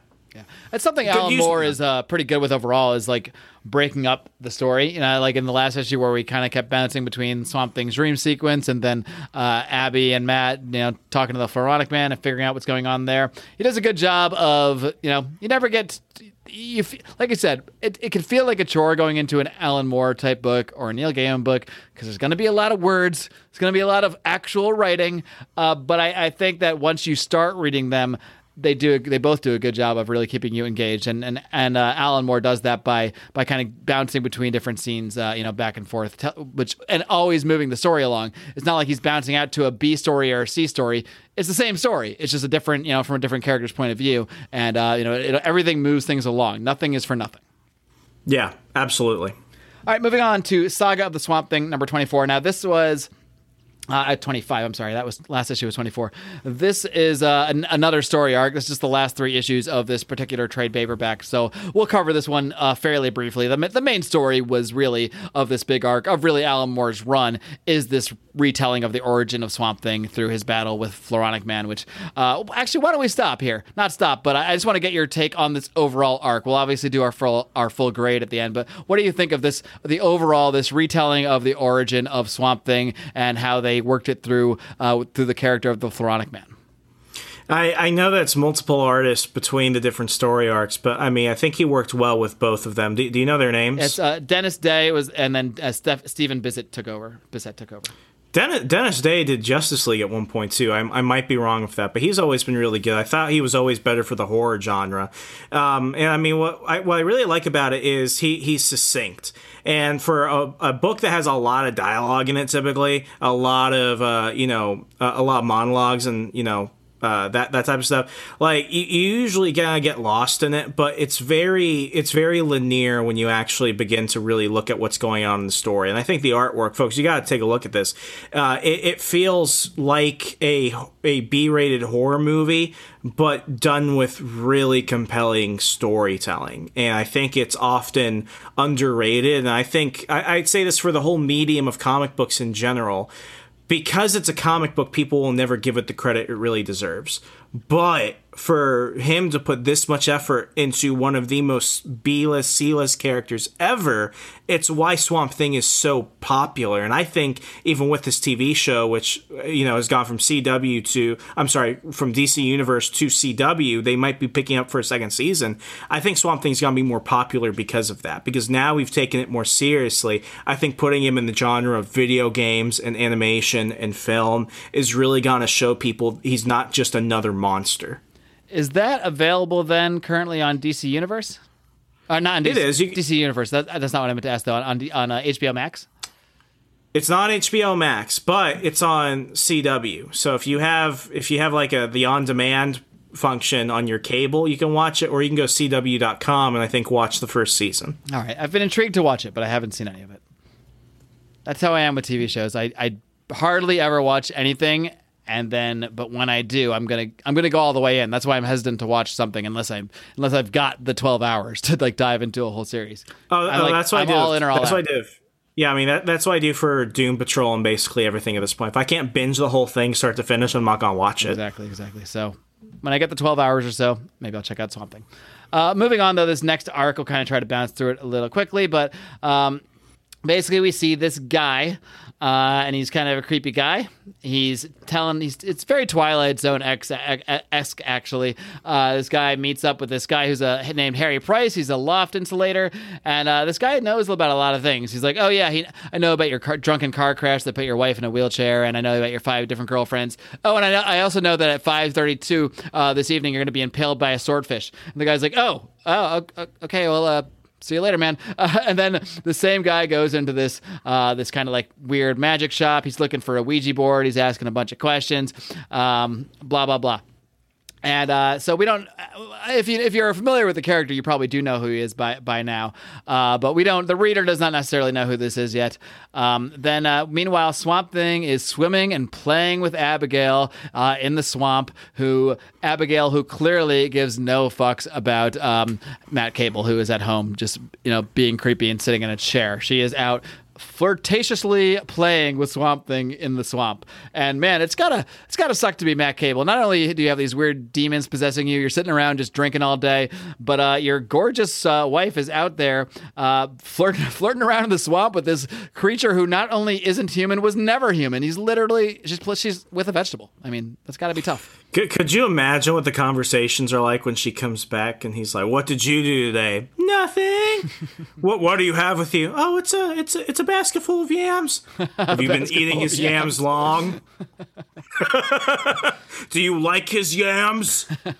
"Why aren't my yams for anything for you, Abigail? What, you have a problem with my yams?" Yams are fucking delicious now. God, it's getting worse and worse every time. I feel like I had it down in the beginning and that's just completely devolved. I'm sorry, Alan Moore. I'll never try to impress you again. Do impressions of you again. He's gonna leave us a 1-star review on iTunes. This fucking sucks. I would be absolutely honored if Alan Moore. Let's not even joke about this, because then fans will jokingly give us these 1-star reviews as Alan Moore. We don't want to joke 1-star review because Apple doesn't know it's a joke. They actually think it's a real 1-star review. So don't leave us a joke 5-star review. That's what you should do. I don't care if it's real or fake. If it's 5 stars, I'm happy. Alan Moore, show proof of life. Yeah. Proof of life. But we find out Abby got a job at this place, Elysium Lawns, a center for autistic children. She meets this kid, Paul, who is obsessed with spelling, and he spells his name. He's like, Abby, Oh, go. no, I just got to point out, nothing good ever happens with Alan Moore and children. No. I think that's safe to say. Paul is an interesting kid. Yeah, he's really obsessed with spelling. He says you got to spell things right. He's really emphasizing this point, or bad things happen. And you see some pictures. He said in his pictures it says spelling is very important. It's very important to spell the right way. If you do not spell well, nobody has a job for you. Also, the Monkey King will come, and that's it, and you're dead forever. And there's a picture of him being mauled by this Monkey King, by this like big white monkey thing. So it's kind of it's hilarious to us, but probably scary to Abigail seeing this stuff. I got to read the third comic. It says, in my spelling group, Jesus started spelling something out wrong, and Paul bit him so that would stop. He is lucky. If I had not done it, he would be murdered. So I guess this Paul is a trouble kid.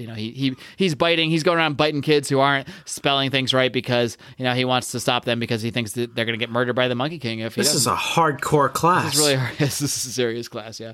I love the cartoon because he even drew other kids being shocked at him biting the kid in his own cartoon, which I thought was quite funny. Meanwhile, Swamp Thing is, let's see. He's soaking it in. He's loving the swamp, but he feels that something evil is amiss. He feels something dark going on.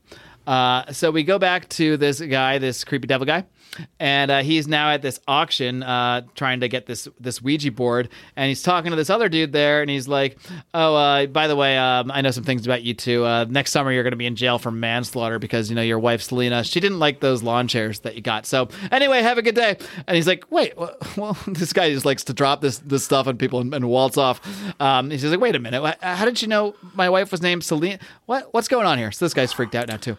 I have a confession. Yeah. In 2019, I went to Tyson's Corner Mall, and after a few bottles of wine on Black Friday night, I went with a couple friends there, and I told them, hey, I'm going to go around and just randomly tell people their future and walk away. So I would go over to people and be like, he's cheating on you, and walk away.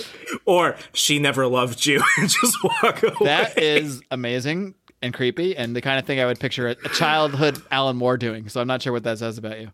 I did this as an adult. That's even creepier. But hilarious. I'm freaked out by it, but I also respect it. So let's put it that way. It's what were some of the reactions you got? Did anyone ever run away or? I was pretty blitzed. Okay, so you don't even know. All right. Well, maybe someday. Maybe if we get according to my friends that drove me there, I came back in one piece. That's maybe what at a matters. certain Patreon level, we'll go out and recreate that moment as even more adult podcasters here, if you can call us that at this point. Anyway, meanwhile, we go back to Matt and Abby, and Matt is just a piece of shit. Matt just lays in bed all day while Abby is going off to work. He's not even excited she has this job. She's in this dress, looking all beautiful and everything, and he's just laying there. He's like, yeah, whatever. He's like, you're getting a lot more excited about seeing those kids than you have about me lately. And he's like, oh, okay, cool. First day of the job, man. Jeez. Fuck, Matt. And then she leaves, and Matt says, stand up there. And he creates this I don't know. It's unclear if it's really happening. I think we think it's all in his head, but these other clothes that Abby had, he transforms these clothes into this this demon creature of some kind, and he says, "Get on your knees and apologize." So he's basically has these demon creatures that we see in him, and he's basically fantasizing about telling his wife that she's a bitch, basically, and she needs to apologize to him. So that's what's going on with Matt. He's having crazy fantasies, and things are weird with him. Meanwhile, we see what happened to Paul and why he is obsessed with spelling. We see his parents And Alan Moore, it takes a second to realize what's a flashback sometimes. Alan Moore doesn't necessarily say, oh, 6 months ago. You just kind of figure things out as you go. Alan Moore, I like that even though he gets very wordy in his writing and he really does a lot of explanation, he also doesn't spell things out for you when they don't need to be. He doesn't treat you like you're stupid. He lets you figure things out. And this is from someone who says a lot of stuff in his writing, but he doesn't waste his words. And he doesn't waste his pictures. He uses words effectively. He uses words intentionally, and he doesn't he uses words to paint the story and to show the reader and to explain everything to the reader that they need to explain, that needs to be explained to them. But he also lets the reader figure things out on their own as well, which is, I think that's a pretty amazing skill to have as a writer. And Alan Moore is probably the best at doing this. But we learned that Paul's parents were using a Ouija board, and somehow when they were using the Ouija board, they spelled Camara, Kamra, and he's like, oh, is it trying to spell camera? And so basically they spelled camera wrong, or the creature spelled camera wrong, and that's where Paul's obsession with spelling things right comes from, because right after that, this creature emerges and murders them, and murders his parents. This is the Monkey King, this white, scary, freaky creature. You know who this reminds me of? You read the Immortal Hulk run. This reminds me of that Xinmu creature. You know who I'm talking about? Yes. That's who Monkey King looks like to me. But actually scarier, a lot scarier. The DC universe is a fucked up place. There's some crazy. I mean, this is a perfect playground for Alan Moore. All the obscure little characters. Like Etrigan is a perfect character for Alan Moore. Spoiler alert: that's who the creepy guy that we've been seeing walk around is, Jason Blood. Yeah, so this kid, and right after the Monkey King murders his parents, the Monkey King goes up to Paul's room and snuggles with him and spends the night with him, and that's really creepy. And Paul's freaked out. But yeah, I thought that was really, really, really weird that he doesn't go up and kill Paul. He snuggles to him. But we'll find out more about their connection a little bit. Alan Moore stories are not safe for women or children. Speaking of not safe, one of the lines that Alan Moore uses here. This is just one of those lines that's so simple, but it's so effective and so descriptive. He said when Paul is listening to his parents being eaten by the Monkey King, he says, "It sounds like someone eating lettuce." I mean, if that doesn't give you a vivid description of what he's hearing, I don't know what does. Could you imagine what he was on as he was writing this? Oh boy, I'm guessing meth. A lot of things. Meth Santa strikes. I have never been freaked out by someone eating lettuce before, but now I don't think I can picture anyone eating lettuce without thinking of the Monkey King mauling away at Paul's parents here. Anyway, back to Swamp Thing. Oh yeah, we actually see an argument here with this guy and his wife that were picking up the chairs. They were arguing about the chairs. It's the same guy that now Jason. We'll find out this is Jason Blood in the in that shop, and yeah, they're having a whole argument, and they bought this big something that is going on top of his car. So he drives off. We'll find out more about that in a second. Back to Swamp Thing. Swamp Thing is just he's living it up in the swamp, enjoying being a Swamp Thing. And but he notices something growing longer. Something is wrong. Swamp Thing always has a sense of what's happening. Meanwhile, back to who we will learn is Jason Blood. He is doing some kind of ritual type thing. He's using the Ouija board, and it seems that he is doing something with this demon named Chimera. I guess that's the name of the demon. So they had accidentally summoned this demon by using the Ouija board. Meanwhile, Abby meets this Harry Price guy who immediately tries to bang her. He's like, oh, hey, my name's Harry Price. Meanwhile, we know this guy's wife is in a wheelchair. What a piece of shit. But he says, hey, you're new in town. Maybe both of us could use a little company in this strange town. What a freaking creep. Anyway, no big deal. Don't worry about him, because moments later, this dude who was arguing with his wife, they get into a car accident, and this thing they had on the top of the car, it flies off and impales Harry Price. Harry Price, as predicted earlier by Jason Blood, was impaled by a swordfish at 5:32 p.m. So he should have listened to him. Didn't take it too seriously. And then this dude waltzes up here, and he's like, hey, Mrs. Cable, do you mind if I walk with you for a while? I have some things to discuss with you. And she's like, oh, we do? Okay. I just saw this guy get murdered, but sure, who the hell are you? And she's like, who the hell am I? Nothing happened. And he just laughs and laughs and laughs at her. He thinks it's hilarious that she doesn't know who he is. And we see his big beady eyes, and he just says, forgive me, Mrs. Cable. My name is Blood. Jason Blood. Did you know who Jason Blood was before? Did you know who this was while you were reading it? Yes. I am a hardcore Etrigan fan. So you were excited to see this, I imagine. Yeah. Yeah. So let's see. Yeah. Etrigan and John Constantine, other than maybe Batman, might be my favorite DC characters. Well, John Constantine is Hellblazer is a character that we will see quite a bit, not in this story, but if I do Claire Continues with Swamp Thing, which I likely will do after I get through a few of the other books I'm looking at, we do see a lot of John Constantine in this book. He was introduced through Swamp Thing, actually. Oh, there you go. Is this his introduction later in the series? Probably. Yeah, actually, yeah, he first appeared in Swamp Thing. All right. Well, and then after that, he spins off into Hellblazer. Right. All right. Well, look forward to that, friends. He's coming, but not right now. First, yeah, that's actually I just came upon the part. I said, Remzo, did you know who Jason Blood was? So sometimes I know something before I read them in my notes. Meanwhile, the Monkey King is in Elysium Lawns, and he is creeping around. He comes upon Paul, and he wants to be friends. He wants to be Paul's best friend, so he crawls into bed with Paul, and they're buddies. Except Paul's kind of freaked out now. Meanwhile, the Monkey King is starting to creep around Elysium Lawns, and he says, "There are many children, but the night is long." End of issue. So now the Monkey King, this creature, is just creeping around. This creature, Chimera, I guess. He's creeping around, hunting children in this autistic center. So, not fun for the children. But we'll be moving on to Saga of the Swamp Thing, number 26. Swamp Thing and Abigail are just running around the swamp because that's what they do. They're happy BFFs here. Totally not a couple, not at all. Just holding hands, waltzing through the swamp. No big deal. Nothing to worry about, Matt. Jason Blood, then we cut over to Jason Blood. This is what Alan Moore does with time. Abby and Swamp Thing running is later, and then we cut back. We're now flashing back sort of to her conversation with Jason Blood. So we jumped forward in time from the last issue, and now we're seeing her talk with Jason Blood. And I gotta say again, I like that Alan Moore doesn't say earlier. He just kind of melds it in. He just melds in them running in the swamp right into his conversation with Jason Blood. If you've been following things, you realize, oh, this is earlier. You don't even need the stupid dialogue blocks that says 2 hours earlier. You don't need that because Alan Moore doesn't think you're stupid. I like that. And that's for someone who goes out of his way to really be very descriptive in his writing, but he doesn't put in words that you don't need. I don't need the word that says this was 2 hours ago. So I just love little things like that about Alan Moore. He's able to seamlessly blend things in. I will add this, despite all the negative things I might usually say about Alan Moore, he really wanted to write comics because he saw it as a way of entertaining people who were like him growing up, primarily young people who were poor. And in many interviews, he's like, this might be some of the only quality entertainment that the working class people can get.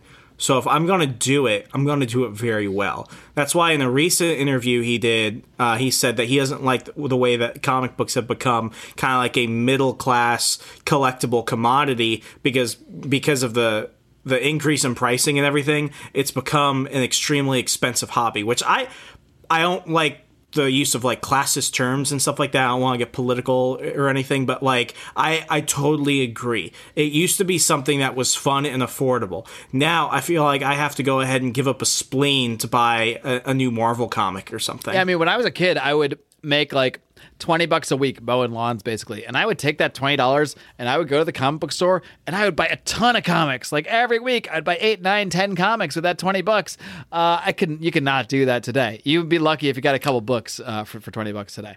That's like 4 comics if you're lucky, if the taxes aren't included. Yeah. Someday we'll do a breakdown of all of this, of the. Oh, I can do a quick plug for the recent Remso rants. I did part 1 and 2 of the new DC Future State catalog. Future State's DC's big event that's going on from January until February. And oh my God, those are expensive fucking comics. Like what? Some of them are like $5.99, huh? So they went up to $8.99. Oh my God! Oh come on, I hope they're like 92 pages. I think the most you're getting is 64, which 64 is fine. But then what they do is they upcharge if you want a cardstock variant, which it's like, of course I want the cardstock variant. Like, I almost wish they would come out with just that so that I wouldn't have to choose between the regular one, knowing I could spend $1 more and get the cardstock. My friends. So like this is a reason to support us on patreon.com/secondprintpod so Remzo can afford to go buy all these Future Slate books and review them for you. I don't think I'm going to buy any of these. I'm just going to listen to what you say. If if there's one that you read and it turns out amazing, maybe I'll go back and check it out. I gave my recommendation because originally I was just going to tell my comic book store to put everything on my pull list. By the end of it, I only narrowed it down to a handful. Okay, well, I've narrowed it down to I have no interest in any of this thing because I don't care because it's all going to not matter 2 months later. So these are just a bunch of Elseworld stories. And if I hear that one happened to be good, maybe I'll go check it out afterwards. But I don't care. None of this excites me. I got to be honest. None of it excites me. I will take the slings and arrows so that way you guys don't have to waste your money. That's why you're here. To dish some knowledge and to take the hits. And then I am here to take all of the Jonathan Hickman and absorb it all into my body so you don't have to. Passion of the Claire. Anyway, let's see. Moving along. Now all these kids in Elysium Lawns are drawing pictures of the fucking Monkey King, and it's getting really creepy. I skipped something. I skipped Jason Blood. It just sounds so wrong. Yeah, I mean, they're all having visions of the Monkey King. It's getting weird. But before that, Blood was Jason Blood was talking to Abby, and he knows that she's an arcane, and he said he knows about Paul, so he knows about the kid with the Monkey King, so he knows everything. That's why he's talking to Abigail, because he knows that she works there, and blah blah blah blah blah. Like I said, all the kids are now drawing pictures of the Monkey King. Matt is pissed off because, of course, he is, because he's psycho and he's possessed by demons, and he's pissed off that Abby is going back to Elysium Lawns that night. And I just wrote down weird shit is going on with Matt Cable. That's what I basically write everywhere. Monkey King is back, and we find out that he feeds on fear. He's feeding on fear. So he takes that's Monkey meta. King takes a little stroll with Paul, and he explains. Jason Blood explains that. Whatever you're scared of, that's what it looks like. This reminded me of Harry Potter. I forget the name of the thing, but there's one of the Harry Potters where they're all practicing their magic, and there's this creature that each of them they go up to. They have to do the ridiculous spell to make it look hilarious, and then it loses its power. Yeah. But the first thing it looks like is always something they're really scared of. And for Harry, it was just like this Dementor. So for all these kids, it's like, it appears as whatever they might be afraid of. Like for one kid, it appears as like his parents had cancer, and what he thinks cancer is, it appears as this big like scary looking red thing above his head. So these kids are not having a good time. They're all having these nightmares of all of their fears and that sort of thing. Finally, so Abby goes to get Swamp Thing, because who else is she going to go to in this situation? Not her freaking husband, that's for sure. And they go to confront this creature at Elysium when, lo and behold, Etrigan shows up, no longer as Jason Blood, but as the demon Etrigan, which I really love. There's this one splash page where Etrigan is like dives into the place there, into Elysium Lawns, and it just looks badass. That's what I wrote. I wrote Etrigan jumping into the room is badass. He says, "Open your necks, the breath of Etrigan." If they put Etrigan in a live action film, he would be the most popular. Oh, especially with the rhyming, culture. The constant rhyming. Exactly. He is so I get mad how underrated he is. I'll put it that way. And before he dives in, Etrigan says, "Innocence, why to hear the tales they tell? You'd think there was no guilty child in hell." I just love it. Like the rhymes of Etrigan, especially how Alan Moore writes them, they're cheesy, but not, I don't know, they're cheesy and effective. They're intentionally cheesy, but they work. They're well done. They all done. make sense. He's not just rhyming to rhyme. He's rhyming because he knows Etrigan rhymes and makes sure that the things he's saying within the rhymes actually make sense for the story. A lot of times I feel like you see Etrigan and he's just like, limsy doomsy doomsy. He's just like singing and rhyming for no reason, because every writer knows, oh, he's supposed to rhyme, I'll write a rhyme. No, Alan Moore, he puts thought into in every freaking word he writes, and all of Etrigan's rhymes actually they're just lines of dialogue that would make sense if they weren't rhyming. That's what I like about it, where a lot of times you read Etrigan and it wouldn't make sense if it wasn't rhyming. You know what I mean? I don't want to take up too much time because I know we want to finish this up, but do you know the reason why he rhymes? I don't. I'd love to know. So Jack Kirby, being the king of everything he is, he did research into like medieval folklore for like demons and stuff like that. And in medieval Europe, and you see this in the Scandinavian countries, ghosts, evil spirits, demons, you can tell who they are because they only speak in rhymes. Ah, okay. I like it. I never knew that. But yeah, that does pretty much... Oh, actually, no, that's not true. This actually ends the last thing in this issue. Matt Cable, he's all pissed off and being crazy because he's Matt Cable. He's mad that Abby went out, takes a big swig of whiskey, grabs his car keys, gets in the car. And look, this is a lesson, folks. What happens when you're all pissed off? You drink a bunch of alcohol and get in the car. He crashes his car. Matt Cable has completely wrecked his car as we end this issue. Sadly, that's not the last we'll see of Matt Cable, though. And then we then start the final issue here. Etrigan's just going after the Monkey King. He's tearing up the Monkey King. Swamp King's joining in. They're both battling the Monkey King here.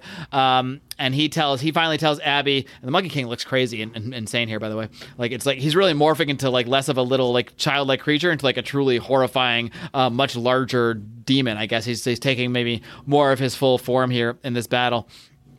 But Swamp Thing joins into the battle. They're both fighting and this Monkey King, and then Etrigan tells Abby and Paul, he says, run for the swamp. So they say, all right, whatever. We'll listen to this demon. We've had enough of this Monkey King guy. I'm just going to run. Meanwhile, cut back to Matt Cable, and he's in the car. He's completely like crushed. I mean, he's there's blood everywhere. He's essentially dead. Except this little insect flies in and says, he's like, oh no, I don't want to die. And this insect flies up and says, bzz, I'm just picturing it like a little fly.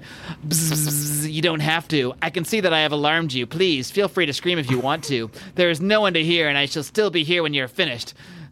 So this little bug creature is like, all right. So now Matt Cable's seeing demonic bugs show up. Good times. Matt Cable's got issues. Meanwhile, Etrigan is going after Paul because Paul is what is binding the creature to this plane of existence.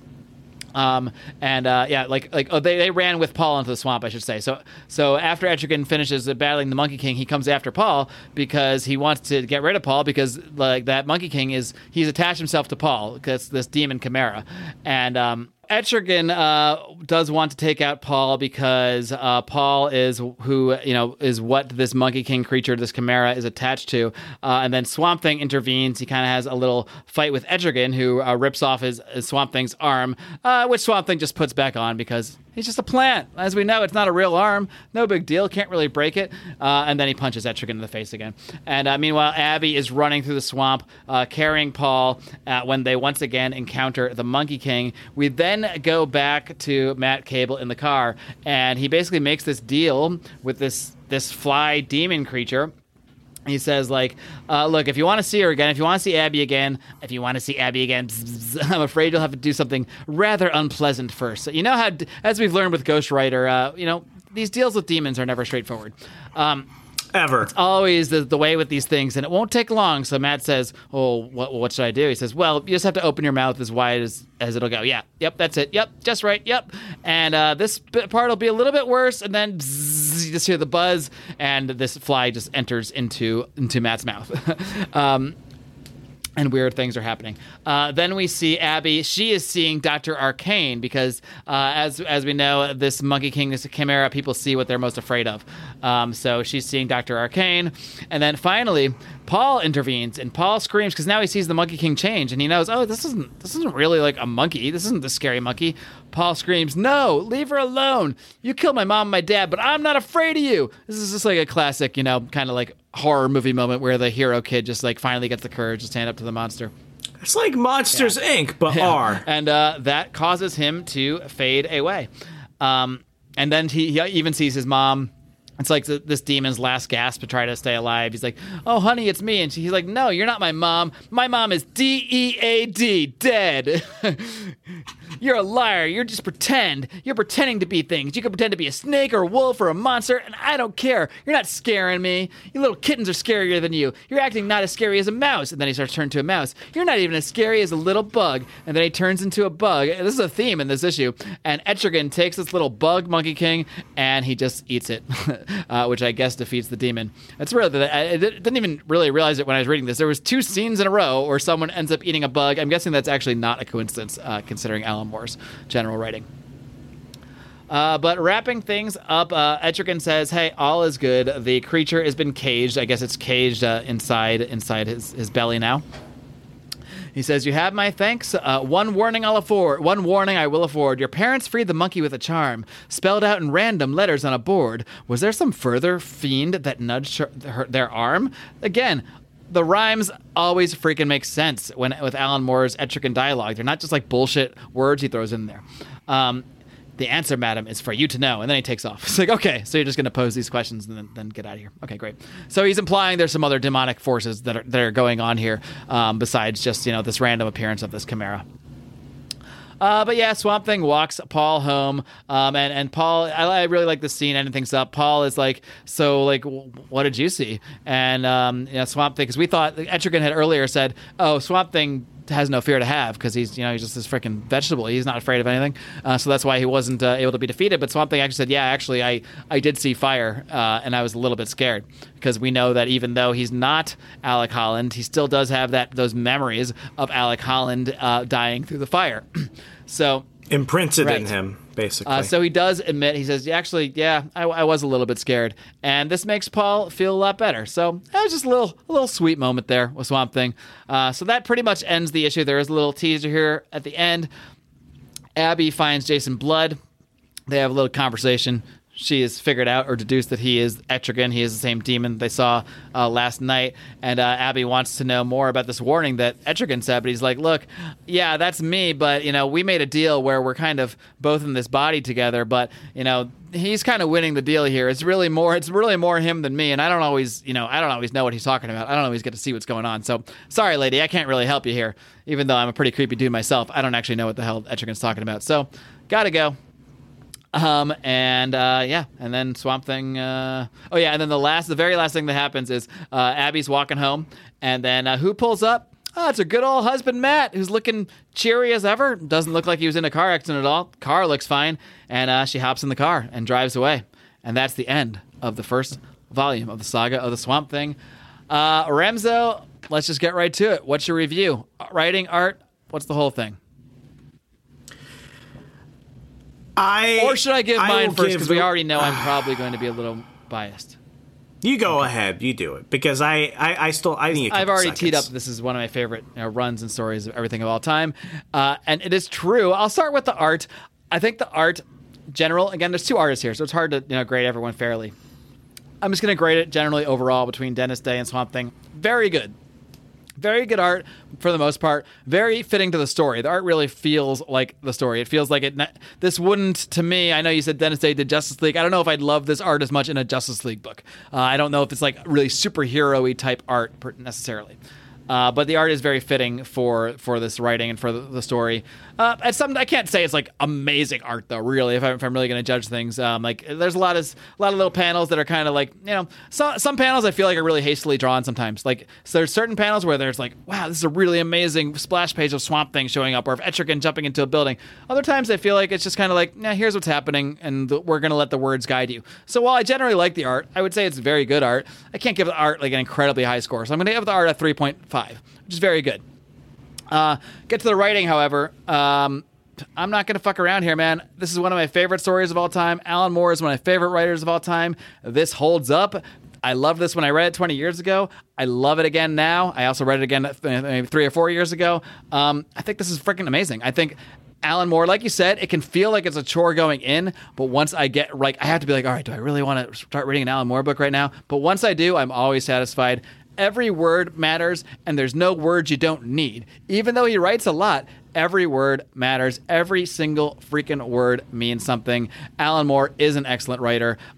He's an excellent writer in every way possible, and he has adapted excellent writing that could be in any form, TV, movies, novels, into this comic format. I think he's done it incredibly well. I give the writing 5. So I'm going to give the total of 8.5 for this first saga of the Swamp Thing volume. Boom. On the writing, I can't disagree. Like, this isn't just good for Swamp Thing. This is just a good story overall. And I think if you are somebody that considers yourself a very avid comic collector and someone that really loves the lore of the different stories that come through this medium, I think you're doing yourself a disjustice by not having at least read it once. And even though you heard it here, I mean, you're going to get a completely different experience when you go back and actually read it and look at everything for yourself. I'm going to give the writing a 5. I mean, it's just, this is just for comic books, even in the 8. Like, comic books now, everyone's like, oh, this is the next piece of, grand fiction literature. This is in a time where it's still very experimental, and you don't get this with everything. So I gotta give it a 5. For the art between the two artists, like, it's good. It's really hard for me to judge stuff like this because I look at it through a modern lens. Like, he's neither of them are Gabriel Dell'Otto's, but then again, Gabriel Dell'Otto has a lot more technology to actually work with. I always thought that if Matt Battaglia could do a Swamp Thing, that would be pretty, like, rad. That would be awesome. Let's start a campaign. Get Matt Battaglia to do Swamp Thing for DC. But with that said, you're right. The big splash panels, they're great. They're great scenes in all of them, but there's not a lot of memorable artwork throughout. I'm going to give it a 3 for both of them. So my final score is going to be an 8 out of 10. All right, 8 out of 10. Only a tick lower than mine, so that's pretty good. I thought my bias might bring it up a lot higher above yours, but yeah, it's hard. I don't know. I'd love to meet the person that doesn't appreciate this story. I'm sure they exist. I'm sure there are people who don't enjoy Alan Moore's Swamp Thing. I can't imagine anyone actually sitting down and reading this and trying to argue that it's anything but excellent. I really would. If that person exists out there, shoot us a tweet.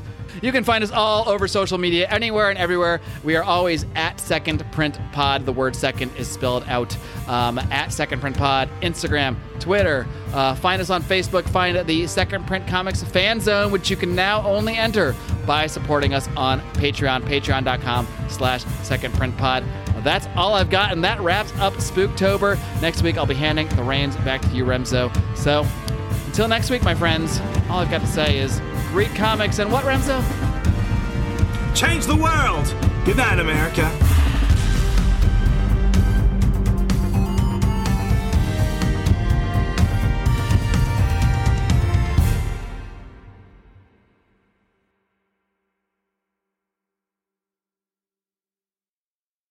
Save big on brunch for mom, all in the Kroger app. Get 16-ounce packs of flavorful Angus 90% lean ground sirloin for $4.99 each with a digital coupon. Then buy 2, get 2 free on 12 packs of delicious Coca-Cola, Pepsi, or 7-Up, all with your card. Shop these deals at your local Kroger, less than 5 miles away. Or tap the screen now to download the Kroger app to save big today. Kroger, fresh for everyone. Prices and product availability subject to change. Restrictions apply. See site for details.